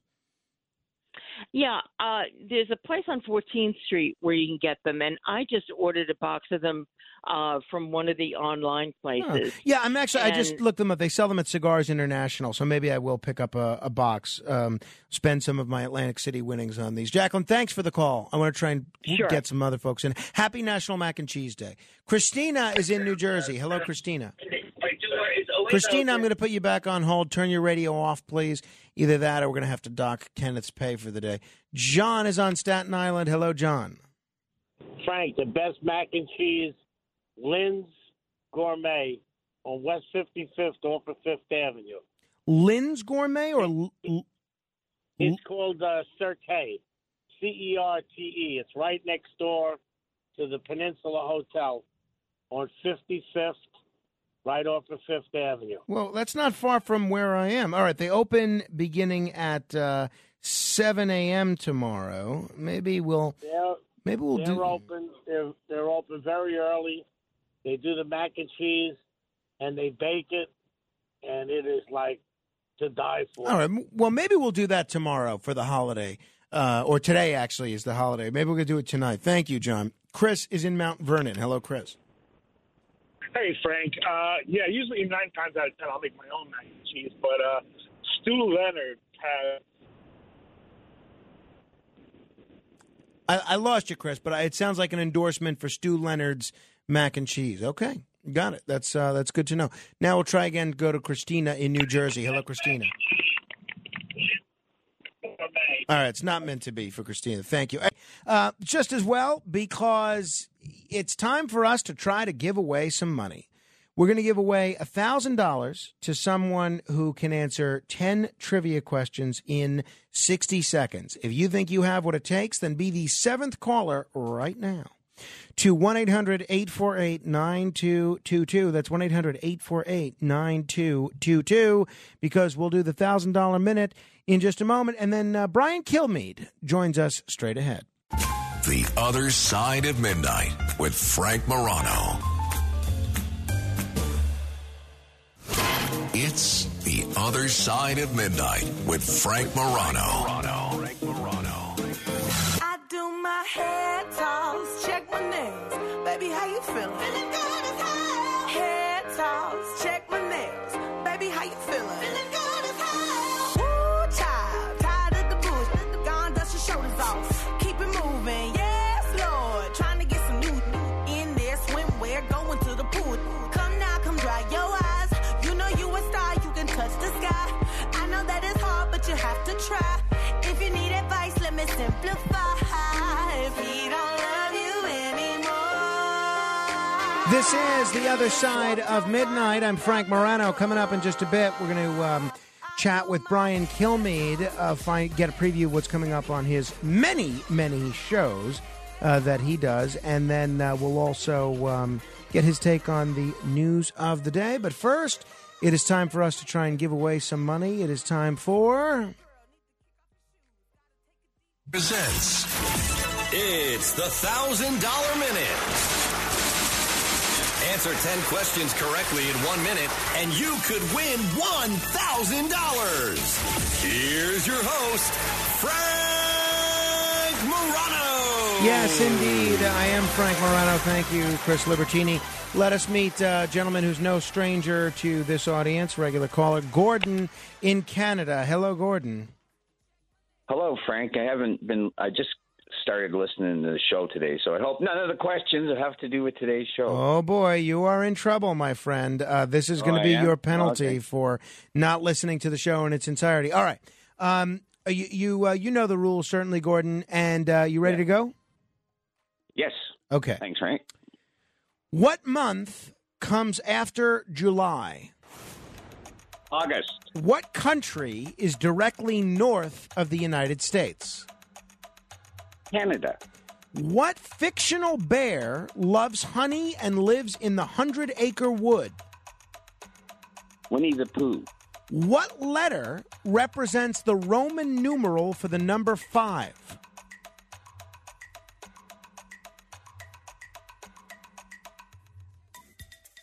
Roman numeral.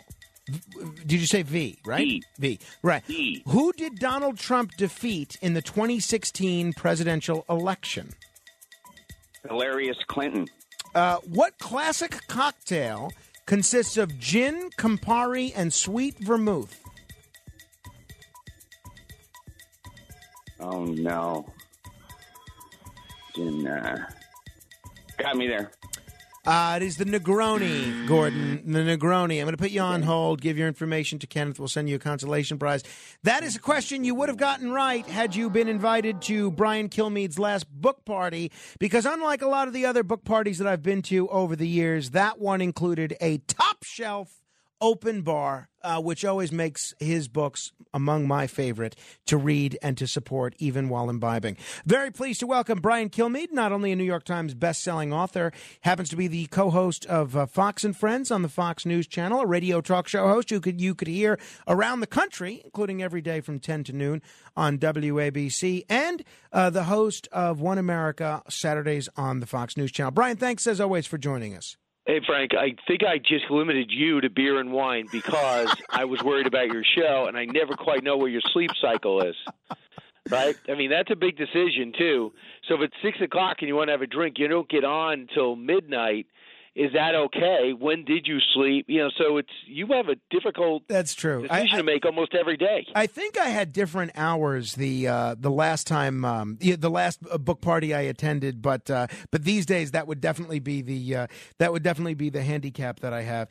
You were just doing Joe Piscopo at the time? I think I was. So I just had to worry about waking up and not stammering, rather than trying to do 4 hours of radio and sound coherent. But Brian, a couple of listeners have been writing to me since the last time you were on, saying Gutfeld always gives you a hard time about your backpack. Now, settle this for us once and for all. What's in that backpack? What are you carrying around in there? We may have to alert the authorities.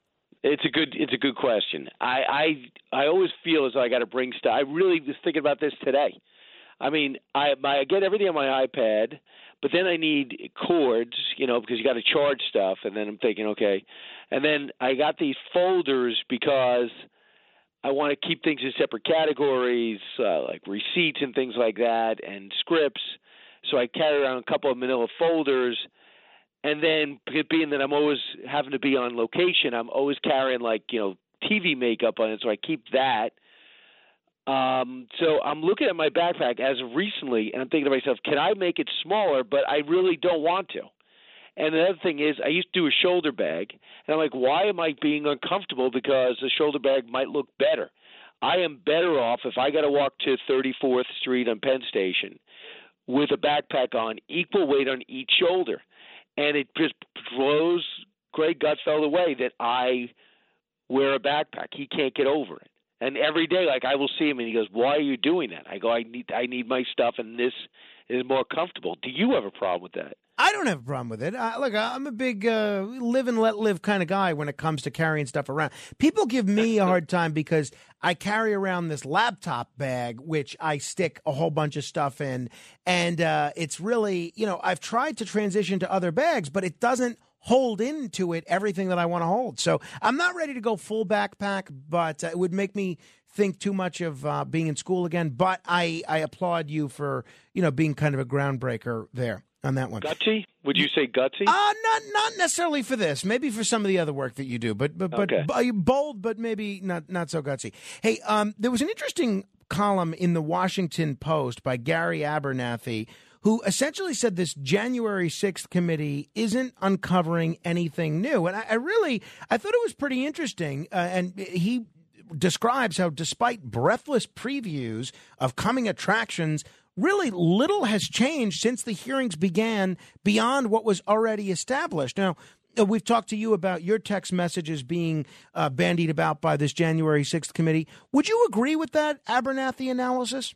Yeah, I mean, the one thing I was talking about, he didn't give me permission to say it, so I would say with a Bush/Trump official was, he said to me, Brian, we all know his behavior after the election with the wild accusations and his temper and the ill decision to have a rally the same day that they're certifying the vote was just – everybody knows it was bad decisions. It's like a 2-year-old decision that we all make bad decisions. You keep visiting again. But now they're bringing color and bringing some quotes and putting faces behind what was going on in the White House. But we kind of reported on it. Donald Trump got mad at us. He's like, Fox is not covering the corruption. Where's the proof? The voting machine. So it was one thing after another, one accusation after another, and now that's what we're getting. But now we're getting, well, I was an aide to the chief of staff. I was the president's lead attorney. And from their perspective, I was the president's attorney general. This is what. All right, it's their perspective on stuff that we've already covered. And now they say, well, there's witness tampering going on because somebody in the Trump camp in Mar-a-Lago contacted a future person who might testify. Well, they're allowed to call people. This is not a trial. They're basically friends. They went to war for 4 years together. So while I got contacted by a Trump official, I immediately got an attorney, and I called the January 6th committee. Okay. About what? I mean, they're not a legal proceeding. Well, then we referred to the Attorney General. Okay, about what? That they reached out to you and that you might be on a witness list? I mean, if Stephen Miller talks to Meadows and talks to Corey Lewandowski, and they all talk to each other. They were friends before, and they're going to be friends after. Manipulation? I don't know.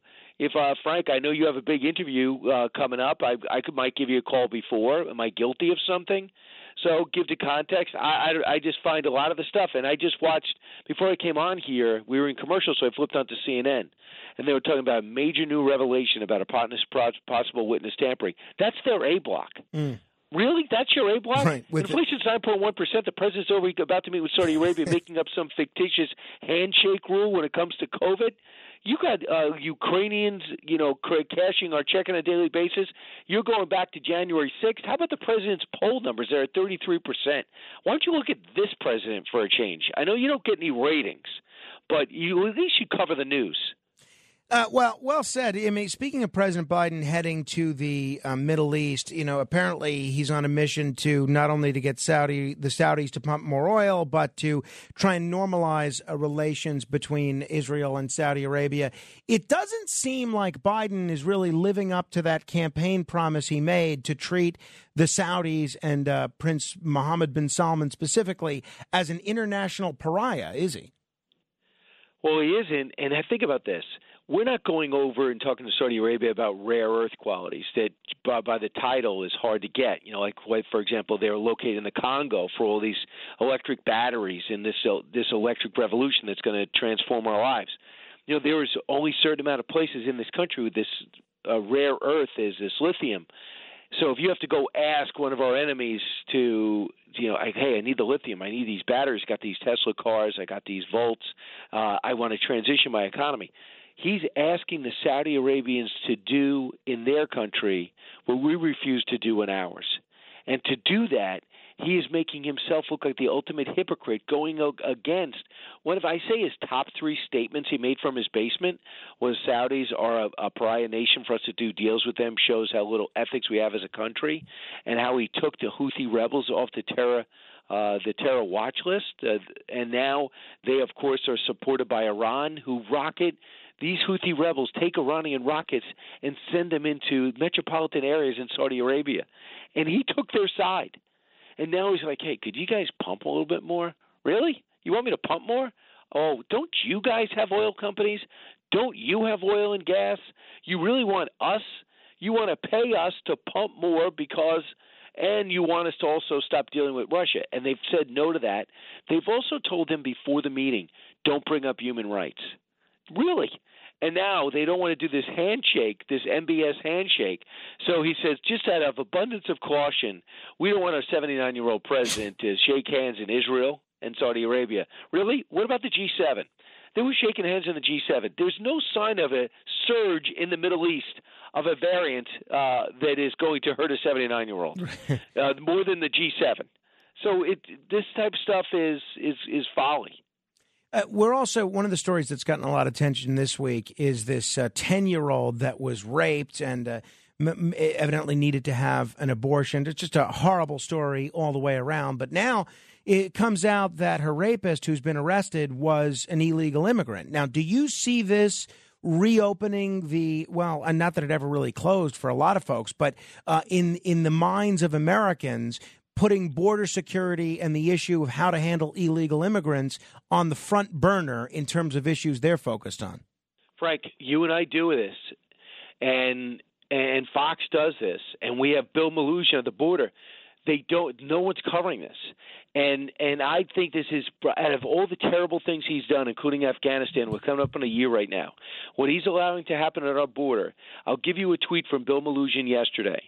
Per federal source, there were 2,258 illegal crossings in Del Rio sector in one day. And we got the video. There's a staggering numbers for a single border patrol sector, and it's happening as we push into the hottest weeks when it's supposed to be leveling off. Think about this. So you have this situation. Then you have them cheering the Title 40, they're fighting to get Title 42 away, and they're cheering that the Remain in Mexico policy is disappearing. And there's something else insidious that Tom Homan told me about yesterday. Tom Homan said when the Mexican president came here and said, let's push for a pathway to citizenship for illegals, that's going to make it even harder. That is a signal in South and Central America.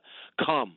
There's a big push now and a friendly person in the White House that is going to allow you to come here and stay here. So these guys are already overwhelmed, and now they're going to get even more overwhelmed. And the criminal element that's coming across is almost as scary, including the story you're talking about. So this illegal immigrant in Ohio rapes a 10-year-old repeatedly. She gets pregnant, and she goes to another state, Indiana, to get her abortion. And the president uses this story, but just says a 10-year-old had to leave a state of Ohio to go. And you go, wait a second. The bigger story is she was raped. Number two is there's nothing in Ohio that stops her from getting treatment to getting an abortion. Right now, there's no reason for it across state lines. The president, with an unvetted story, with the worst staff that we've ever had in the White House, period, goes ahead and trumpets this story repeatedly, and he'll probably say it again. And we're missing the fact that an illegal immigrant under his reign in our country raping children, and you go focus on the abortion and a move that was unnecessary to make. You talk about burying a lead, and the rest of the press is only interested in burying their head. That is for sure. Hey, I really enjoyed your interview in the aftermath of James Caan's passing with Johnny Russo, who played Carlo in The Godfather. Yeah. Johnny used to come in on this show on a weekly basis and spend an hour with me. I don't know what I did to him, but I've done something that he doesn't want to come on the show with me anymore. So I was glad to at least be able to hear him with you. You got to put in a good word for me, Brian, for old time's sake. Absolutely, yeah. I'll talk to him again. I find him the most fascinating. I did this show called Wise Guys. I filled in as host, and they did 50 years since the release of The Godfather. He was on the panel, plus when his book came out, I interviewed him. But I just remember James Caan passed, and I'm thinking to myself, he's got a few stories about James Caan. And then I saw the sparring on the Megyn Kelly podcast, and then I did not see the New York Post story, but it was anything but a tribute to the late actor. He hated it. He said, "Oh, that is for sure." Caan hated him, and he hated James Caan. I'm like, oh, okay, maybe this isn't the best tribute I've ever done. Fair enough. Hey, what's coming up on Fox and Friends today? Okay, I'll tell you about our radio show. Even better. I got Dennis Ross. I think he's as schooled as anything in the Israeli situation about Israel is just trying to get the president to back off the terrible Iranian deal. Byron York will put the president's numbers in perspective, and they're terrible, but they're still beating Trump. Ambassador Robert Ford worked in that region in Saudi Arabia. He's going to be with us. Lieutenant General Mike Linnington's running the Wounded Warrior Project today. Is their Wounded Warrior Soldier Ride. It launches today on television, and I'll bring him up to radio. Mark Thiessen will be with us from the Washington Post, and J.D. Vance. You know, he's trying to be the senator from Ohio. Yeah, so I'll talk about that. The Israel. I'm hoping you and JD inflation. will mix it up a little bit on Ukraine, because both of you are among the most articulate spokespeople for your cause on what the United States' role should be in Ukraine there. So I'm not going to want to miss that. That should be good. I will definitely engage him on that. And of course, he's a military veteran, but I do think it's necessary. But I would like to find out where all the money's going. Frank, come on. We're writing these big checks. Why can't anyone oversee them? Why, even for the president's own political viability, you don't want this money being wasted or some of our weapons being trafficked to other countries. And how? Absolutely. Hey, what is this live tour that you're doing that I've been hearing about? Yeah, thanks for that. So what I did is, it's so hard to be able to do these, I love being on stage. I did stand up for 10 years. I like the unscripted nature of what you and I do on radio. So when I start doing these book tours, I can't really do it for these companies because if these companies go corrupt or start investing in, and all of a sudden it looks bad for News Corp. So I kept getting rejected for all these to do all these appearances combined with the book or not with the book. So I just said, what if I just made my own events? And I just decided to go on these stages and be able to give people VIP access so I can actually talk to people that listen to and watch the shows instead of shaking their hand and having 11 seconds with them. Number two is I get a chance to be on stage, talk about all 5 history books as well as my sports books, and talk about what's happening in the news. So I just Brian Kilmeade Live. And it is red, white, and blue, old patriotism. And I look at the 1619 Project, and I just put it in comparison to the reality of our real past. I did not know we'd be in a war on history, but we are. So I did not know. I thought people would say, hey, I'm interested in America's past. I didn't know I'd have to fight for it as they protested at Jefferson and Monticello and protested at Madison's house. And everything going awry, the taking down of the statues. So August 27th, I'll be in Newark, New Jersey, I forgot the venue there. I'll be in Albany, New York, September 8th. And then I'll be in Brandon, Mississippi on the 12th and 13th in Tulsa when my book comes out on paperback. But if everybody wants to come, BrianKilmeade.com. That's click great. on tickets. It's always fun. That show on the 27th is at the New Jersey Performing Arts Center in Newark, so people could check that out. That's a great awesome. location. Hey, Brian, thanks so much. I hope you're doing something fun for National Macaroni and Cheese Day today. Well, it's a big family get-together. Most people in my family have taken off, but I have to go to work and earn a living so they can enjoy their life and have pasta, carbohydrates. Thank you as always, my friend. I'll look forward to talking soon. 800-848-9222 if you want to comment on anything we spoke about or jump on board for 15 seconds of fame. You'll have 15 seconds of fame to say anything you like. That's 1-800-848-9222. Straight ahead. The Other Side of Midnight. It's The Other Side of Midnight with Frank Morano.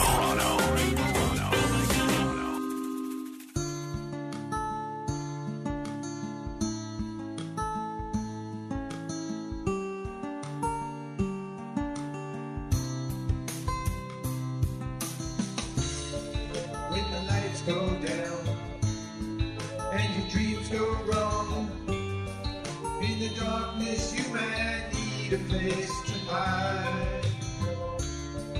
If the days are long, when the sun goes down, you might need a place to call your own. Somewhere out there on the other side of midnight, you might hear a voice of breeze in the grind. Somewhere out there on the other side of midnight, you might hear it in your dreams. Our terrific theme song, at least half the time, by Stevie G and the Nosebleeds, The Other Side of Midnight, which is available on iTunes. I think you just have to search. The Other Side of Midnight, and I believe it comes up. So that is certainly one of the great songs that everybody is talking about. Hey, they released the full trailer for Rob Zombie's version of the Munsters. I used to love the Munsters. I liked not only the original version in the 60s with Grandpa Al Lewis, who I actually got to know a little bit before he passed away, but I liked they did a reboot in, I think, the 90s, and I liked both of them. So I will watch this. Rob Zombie, I could kind of take or leave as a filmmaker. A little out there, but his versions of Halloween, I kind of prefer the non-Rob Zombie version, but I'm going to watch this with an open mind. But the trailer is out there. I'm going to, if I can bring myself to stop watching the fan-made Frasier reboot trailer, I will post the trailer to the new Rob Zombie version of the Munsters on on Facebook. If you want to watch it, just go to facebook.com/MoranoFan. All right, we have 1, 2, 3 open lines. If you want to comment on any subject for 15 seconds, that is 800-848-9222, because it is time for... The Other Side of Midnight. This is 15 Seconds of Fame. Let's begin with Fred in Yonkers. Hello, Fred. Hey, Frank, thanks a lot for the beautiful T-shirt. Hey, you're a radio guy. What's all this talk about macaroni and cheese? You should be eating Marconi and cheese. Ah, very good. 800-848-9222. Victor in Manhattan. Whenever I went to the beach with a beautiful girl and sat under a beach umbrella, some bully would always come up and kick sand in my face. I contacted Charles Atlas for advice, and they told me not to patronize beaches that have sand. 800-848-9222. Anthony in Brooklyn. Hey, Frank, I'm listening yesterday morning. I hear Deb Valentine refer to Biden landing at Ben Gurion Airport. That's a disgrace. Come on, didn't she ever hear of David Ben Gurion? I mean, she purports to be a journalist. First of all, Deb is an incredibly nice lady and a very talented news anchor. Not going to let you pick on her because she mispronounced a name or an airport. Do you know the amount of mispronunciations I make in a given day? The only thing that stops me from being constantly ridiculed is that I mispronounce so many words intentionally. So this way, when I actually do mispronounce a word, nobody knows if it's intentional or not. Don't pick on somebody because they said one word incorrectly. And we have to be extra nice to Deb because she's not yet invited to the barbecue. Roger's in Massachusetts. Hello, Roger. Yeah, hi. I wonder how many people there are that are dead set against us having nuclear-powered electric plants here in the U.S., but perfectly fine with giving Iran all the nuclear they want. 800-848-9222. Russell in New Jersey. Good morning, Frank. Two things. Let's remind everybody what a jerk the baseball commissioner was last year for moving the All-Star game out of Atlanta, Georgia. And let's rename our beautiful bridge back to the Tappan Zee. 800-848-9222. Angel is in New Rochelle. Forget the Republicans, forget the Democrats. Let's vote for somebody that has common sense. Joe Rogan for president, 2024. What do you think? Hey, I've heard stranger suggestions, that's for sure. I would love an alternative to the Republicans and Democrats. I'd love it to be somebody like Tulsi Gabbard, but if it has to be someone like Andrew Yang or Mark Cuban, I'm open to that. If it's Joe Rogan or David Portnoy, I'm open to that as well. You know, it's very interesting that right now the most likely candidate for the Republicans is still Donald Trump. The most likely candidate for the Democrats is still Joe Biden. You know what they both have in common? A majority of Republicans want someone other than Trump. A majority of Democrats want someone other than Biden. I think we're kind of tailor-made for a situation where there's a major third-party candidate. And finally, let's say hello to Dolly in Brooklyn. Yeah. Yeah. Game out of Atlanta, Georgia. And let's rename our beautiful bridge back to the Tappan Zee. 800-848-9222. All right. Thank you, Dolly. Well done there. I was listening to the show back. The show sounds pretty good on delay. Maybe we should stop telling everyone to turn their radio off. It sounds pretty good. All right. Hey, thanks for listening. If you want to stay in touch, you can email me, frank.morano@wabcradio.com. Find me on Twitter at Frank Morano. That's Frank, Morano. And tomorrow, first hour of the program will be Ask Frank Anything. So come armed with good questions. You have 20 hours to think about something creative that could help you win a prize. Marlena Shivo here tomorrow as well, and some other surprise guests that may pop in tomorrow. Until then, have a wonderful, wonderful summer day. Frank Morano, good day. This is Greg Kelly for Priority Gold. What does it mean to be America's precious metals dealer? It means that you're in touch with the hearts and minds of those who love this country, value our freedom, and want to protect the future. Priority Gold is that precious metals dealer. They've helped thousands of Americans back their retirement with solid gold and silver. Call Priority Gold at 888-506-6439. Receive free shipping, free storage, a free investment guide, and one of the best purchase experiences services in the industry. Call now or go to PriorityGold.com.